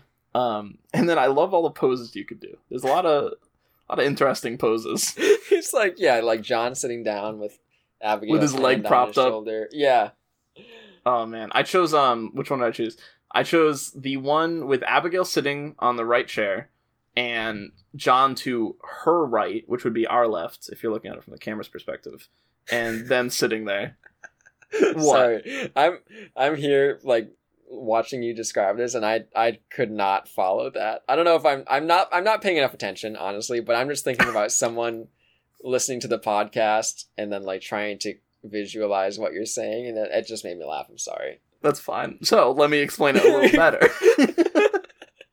So imagine you are the camera, okay? I'm the camera. You are the camera. So John's to the right of the photo. Not even the photo. The photo doesn't exist. The lens. So his reflection is on the right-hand side of the lens? If you're...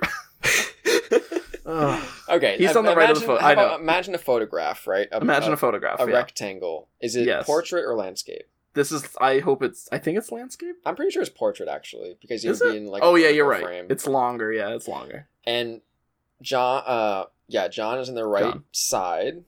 Mm-hmm. What is on the right side? John is sitting. He's sitting down. No, he's not sitting. He's not even. You're messing me up. I had this right before. Abigail is sitting to the right. Like, he's done. He's gone. He's covering his mouth. I just love that you're like, yes, he's sitting. No, he's not sitting. You're messing me up. He's not sitting. Abigail is sitting in the chair, and John, you know what? I don't even remember what the photo looks like. Can we just skip this part? I spent probably 7 minutes trying to get the right pose, went through every pose, and now I don't even remember what it looked like. You said John is on the right. He's sitting. No, he's not sitting. Abigail is sitting on the right. What is it? I don't know. One of them's sitting, one of them's standing.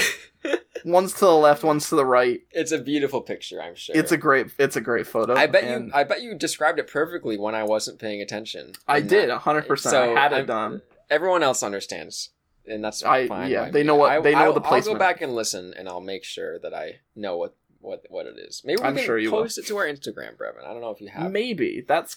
Oh yeah, we can still do it. We can still do spoilers. Yeah, we have the little front card thing that I made. All right.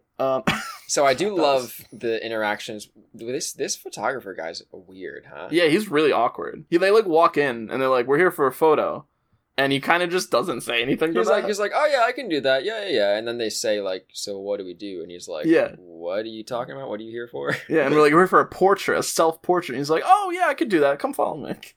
I got a bunch of backgrounds for you." I think that it really nails like going into a store and doing something you've never done before and how awkward it feels. Like if you like your first time buying paint at a Home Depot or something, you're like, I need to paint like 2 walls and you like get 3 cans or something. Like you don't know what you're doing, so you're just totally out of your depth. And then if the person that's helping you is also awkward, it just makes it even more awkward. It's terrible. See, that's why I always preface, if I'm in a situation where I've never done something, like I'm calling a place for the first time and I don't really know who I should be talking to, I always specifically tell them, I'm not sure if I'm talking to the right person right now, but here's my situation. So either you can help me or give me to the right person. That's usually what I go for. I like that. I actually... You preface it by saying you're stupid, basically.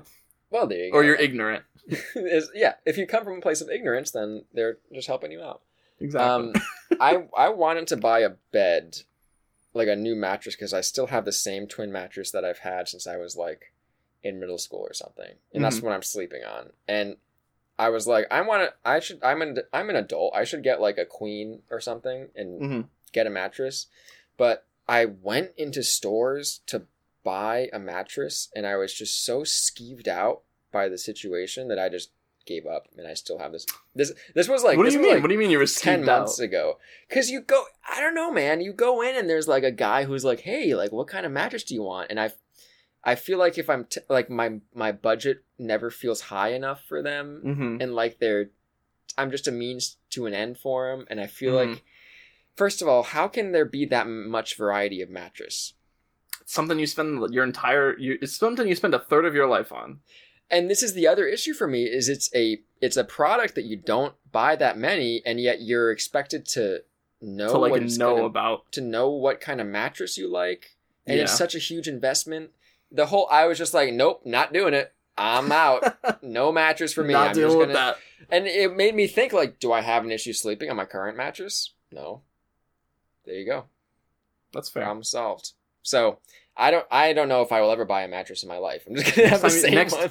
Next time, yeah, you'll be sleeping on twin your whole life.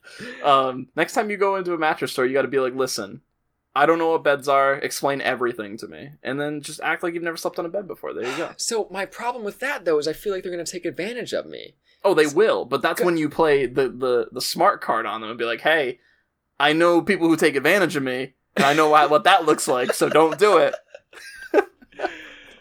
Dude, I don't know. I am like peak level of discomfort. Like, I would rather be roasted over a fire like Uncle than go and try to buy a mattress. That is the funniest thing I've probably heard from you in this entire podcast right there. That is the most absurd thing. Yeah, no, I understand that, though. It's scary so going out there and doing something for the first time. Awkward. Especially purchasing stuff. Like, that is scary. Yeah. Like, imagine going to, like, Micro Center and like, trying to pick out computer parts for the first time. That would be very scary to do. Because you have no clue what you're even trying to do. I guess they would probably figure it out for you. That's different than a mattress. Well, what gets me is, like, you don't feel comfortable with any time spent learning. You know what I mean? Like, there's immediately pressure to buy now. And that is what drives me crazy, because then I start making bad decisions, and I'm like, I guess this is what I want. Like, I want to buy something just for the experience to be over. Yeah. And I give up on the analysis, and I'm just like, whatever. Let me leave the store now, please, because you're scaring me, sir. And I just want to get out of that situation. And it stinks because a bed is not like something you can look up on the internet and be like, oh, I want this bed. You have to go you have to go sit on it and lay on it.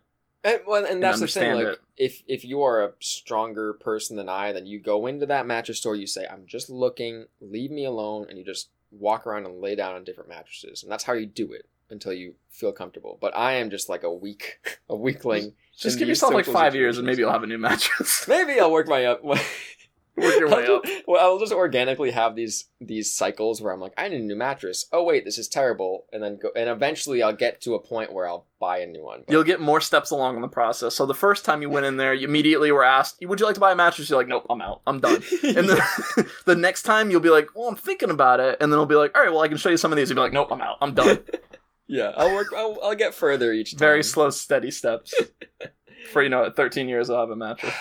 So they take the picture. They take the photo. And this is funny because Abigail is just like roasting John. Yeah. Like, oh, you want to come back and do some more poses, John? You're gonna pose? This is just golden. I love it. And she's roasting him over the fact too that he's just acting weird, but being nice, which is just oh god, like that's such a bad situation. That just sucks. Like, it's funny. It sucks. What do you mean? like, you're being so nice, like, this isn't like you, because you're an awful person every other time. No, I'm just saying, that's, like, the most absurd way you could look at that. No, I think it's know. the appropriate response, because No, I know. he is being extremely cordial and, like, pleasant, and I think Abigail doesn't really know how to handle it, and that's why she's cracking jokes and stuff, rather than... I see what you're saying, how it's, like, it's too bad they can't just, like, genuinely enjoy the moment without it being, like, comic relief, but at the same time... But no, like, that's probably what would happen in real life, too. It's not like yeah, that's it's kind of very ridiculous. realistic to be like, oh, you're gonna put the coat down on the puddle for me, John, now? And Exactly, John's like, well, I would, I guess. Yeah. Let's see.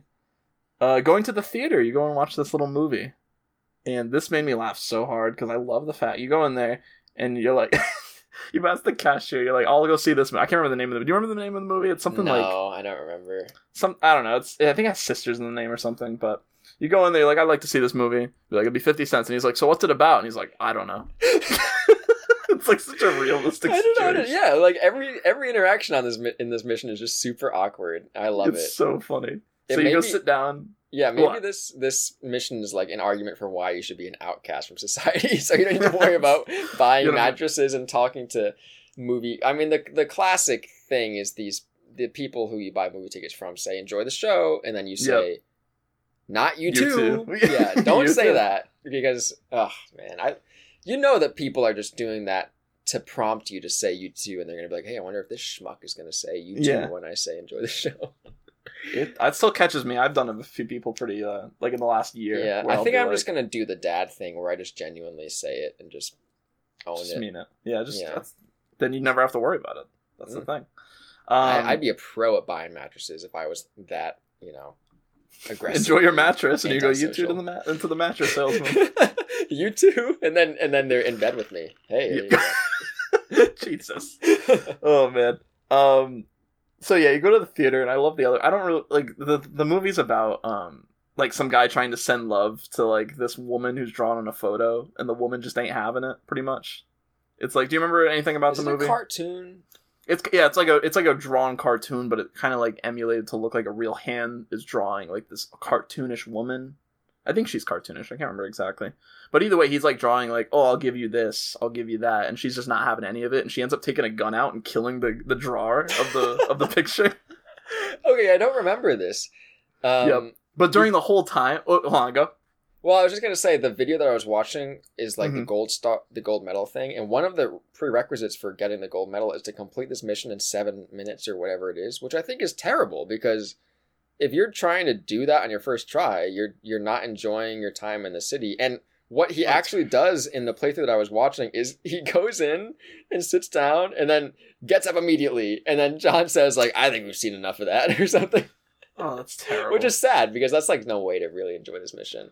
Yeah, no, I did everything. I was gonna, even if it wasn't a requirement to. It's like when I did the Mary mission, I purposely watched that entire show, and that's quite a long show. That's like a 7-minute show. This is like a 2-minute movie, so it's really not much. But I love how the whole time you're making comments about the movie, the cashier shushing you every single time you talk. Oh, really? I didn't notice that. Yeah, something the girl will do something, and it'll be like, "Oh, is that you up there?" Like John will say that, and then the cashier's like, "Shh."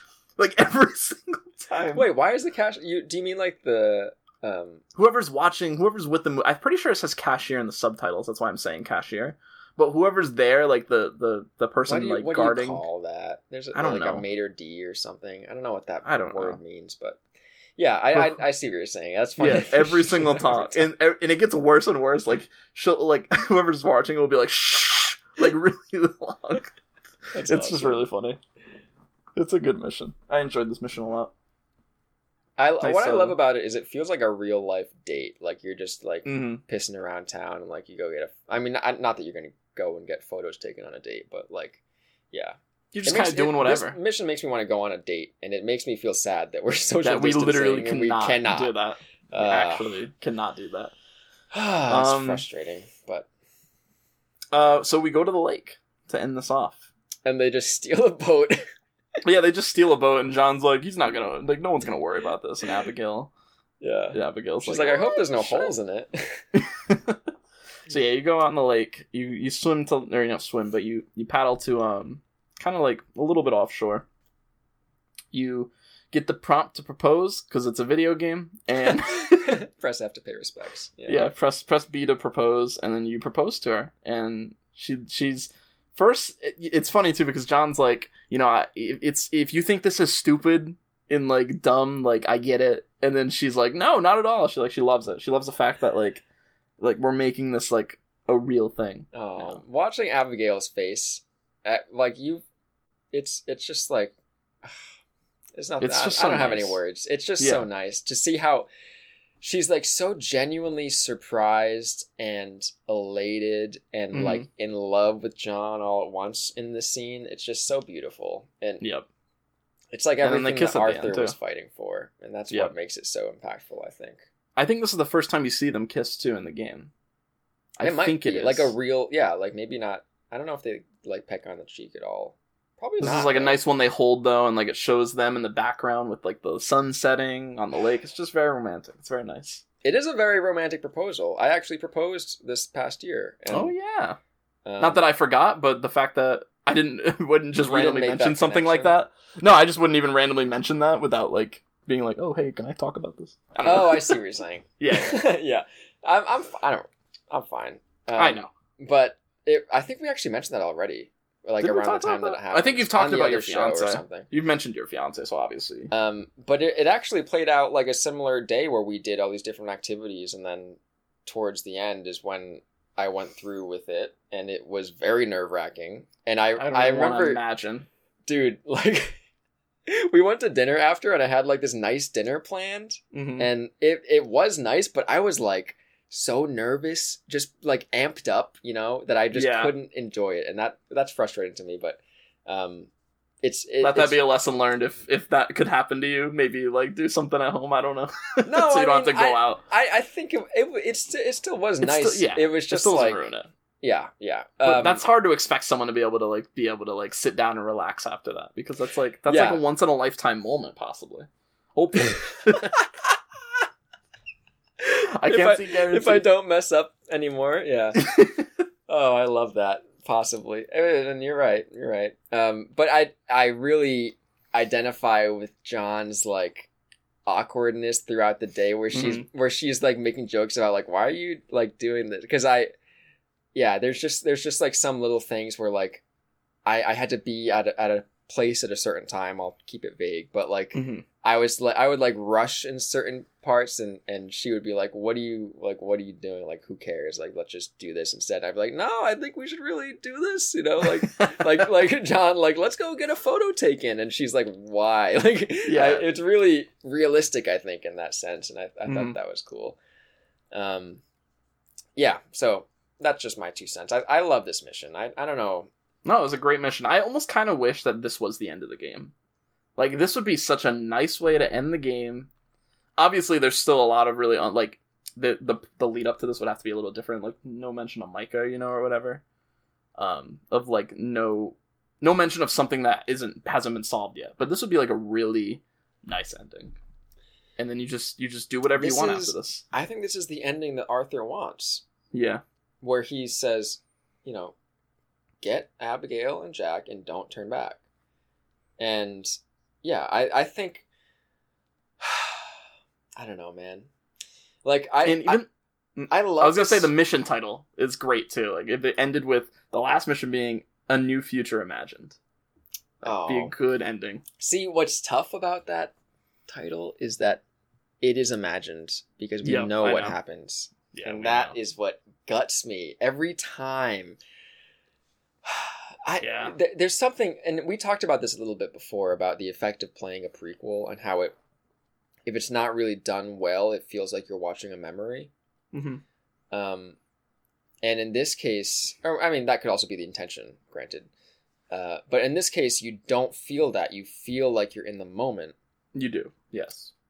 But even with that, or in spite of that, the end, and the end feels really real, but also like it's not present. It's literally not present, but also it's not front of mind because you're enjoying the moment.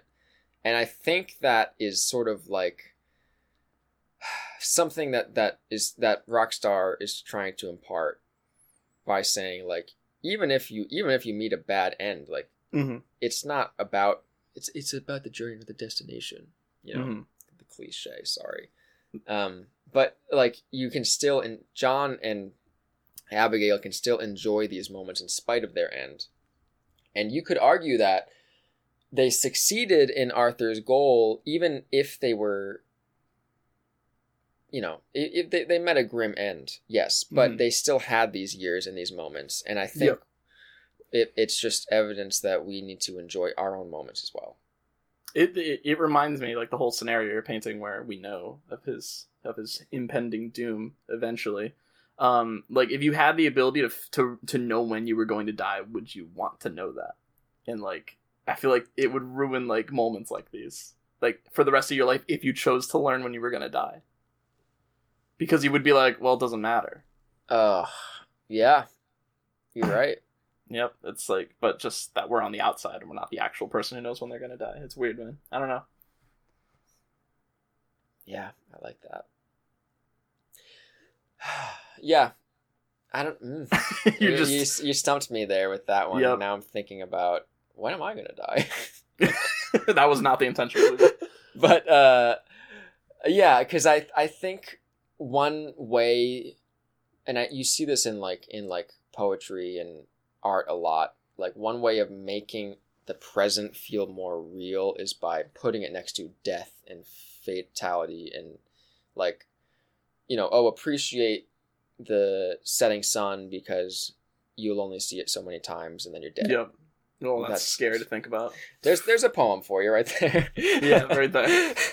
But I think there's something to be said for living life in the moment, for the moment, without thinking about death might be a truer experience, because you cannot be present if you're like, hey, I'm really glad I'm looking at the sky today because I'm going to die. Like, no, that's not really being present. That's maybe you're being mindful of your death, but and I don't know. It's tough because thinking about your death actually does make you appreciate things more. Yeah.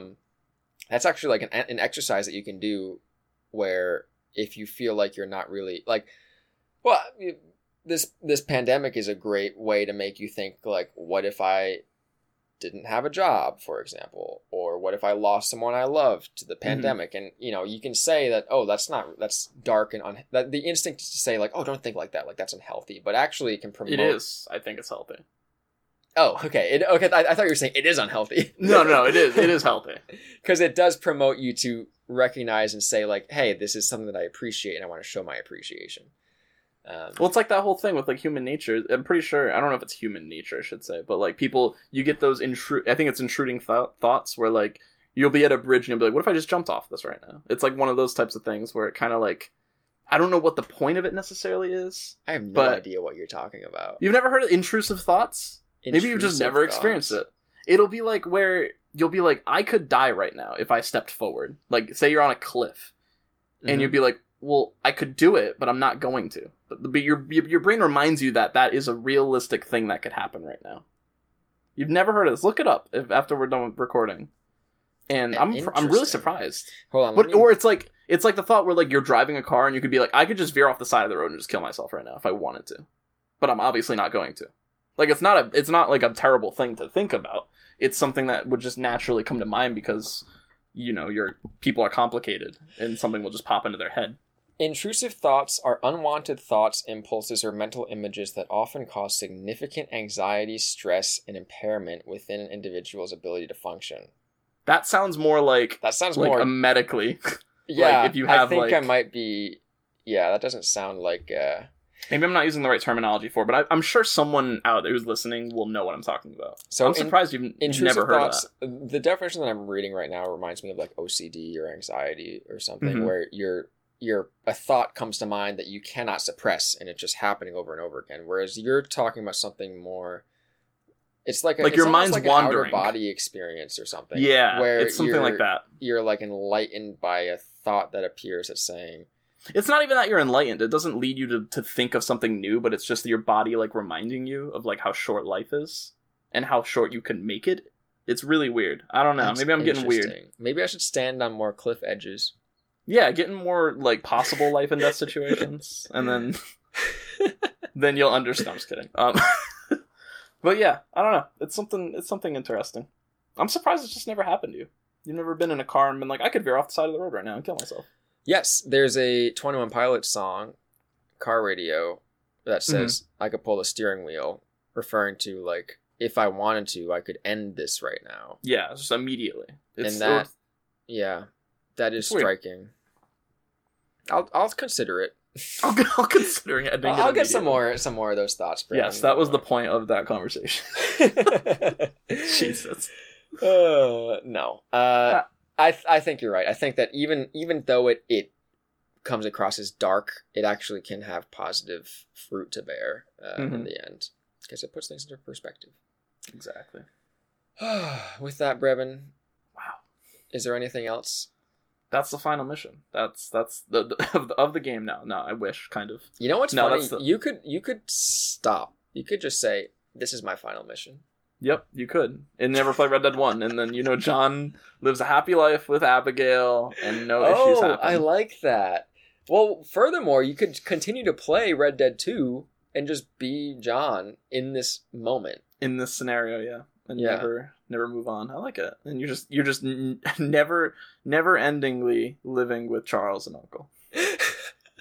Yes! Oh my gosh, I love that. I love that reality. Mm-hmm. Is Uncle buried next to Abigail and John in the end? I think didn't we talk about that? I'm just wondering. It just jumped into my head. I'm pretty sure. Good. I think he deserves to be. See, you totally came around on Uncle. You hated Uncle. I really did, and I still kind of hate him, but he deserves at least to be. He deserves to be buried. He is what the word ambivalence was created for, I think. Yeah. So, listeners out there, please write in to reddeadcast@gmail.com with your thoughts on any of this. Anything.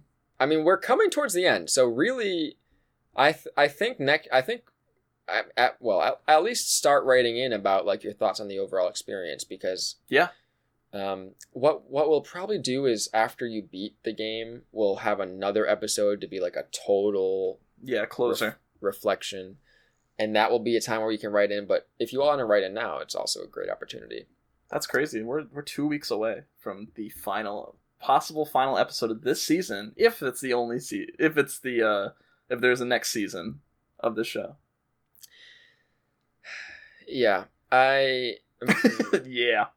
probably won't be we'll probably do something else. I love how we won't guarantee it still. I think it's so funny. We're just never gonna... so close. We're gonna get the first episode of the episode is gonna be like, well, this is kind of happening. It's if like we recorded this, but we don't know if we're gonna release it. Yeah. Oh my gosh.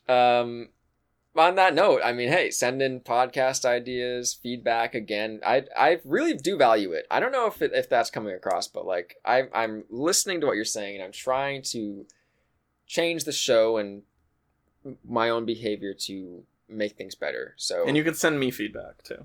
I haven't gotten any feedback yet. Brevin, you're like really like I honestly don't send me Brevin feedback because he's perfect and I don't want to hear it. Only praise for Brevin. Oh my goodness, I don't deserve only praise. Learn how to speak better. That'll be the only feedback. You don't have any issue with that though. I don't think so. I don't know. Learn how to say words correctly. That'll be it. What? That's an issue. What was that word you said? That where I was like, is that what you're trying to say? I can't remember what it is. It was a good one though. It was funny. See, but my mistakes make us laugh, so it's okay. There you go. I mean, hey, what did he say about Big Quint? Same applies to you. Big Quint. Yep. I got a re-reply. I'm sure. Well, I'm not sure. Hopefully, Drew listens to this because now I'm reading my email and feel like a crazy person that I sent him. I was like, what are you talking about, Drew? I don't know. Did you look up who that was, too? You said you did, right? Yeah, I did, and I was like, this doesn't have anything to do with our show. What are you talking about? But no, you did mention that, which is funny. Yeah. It's so funny. Yeah. Who would have thought Big Quint would show up on a podcast? Big Quint, if you're listening to this, Big Quint, shout out. Shout out. I don't know. I got nothing else to say. Respect. All right. Anyway, Brevin, good luck getting back out there as John. Like I said, I encourage you to do some exploration and just take your time because we all die in the end. Jesus. Wow, that is. I was gonna say, you know, you only have so much time left playing the game, but then I decided to take it an extra step. Yeah, you took it like 10 steps ahead. That's fine. We'll do it. I'm excited. Final episode, possibly. Well, final episode for story-related stuff that is on missions. Will be next week. Thank you again so much for listening. We love you guys. Yeah, every single one. I really appreciate everyone who's taken the time to listen to has gotten this far in the series. Wow. It's really... Can I propose to you? Really? Sorry, honey. Oh, man. All right. I think we're done. Yeah, we're done. We're done. See ya, everyone. This is Red Dead Reflection. Write into reddeadcast@gmail.com. Follow us on Instagram, Red Dead Cast. Thank you so much. Instagram.com. Adios. See ya. Bye. Bye.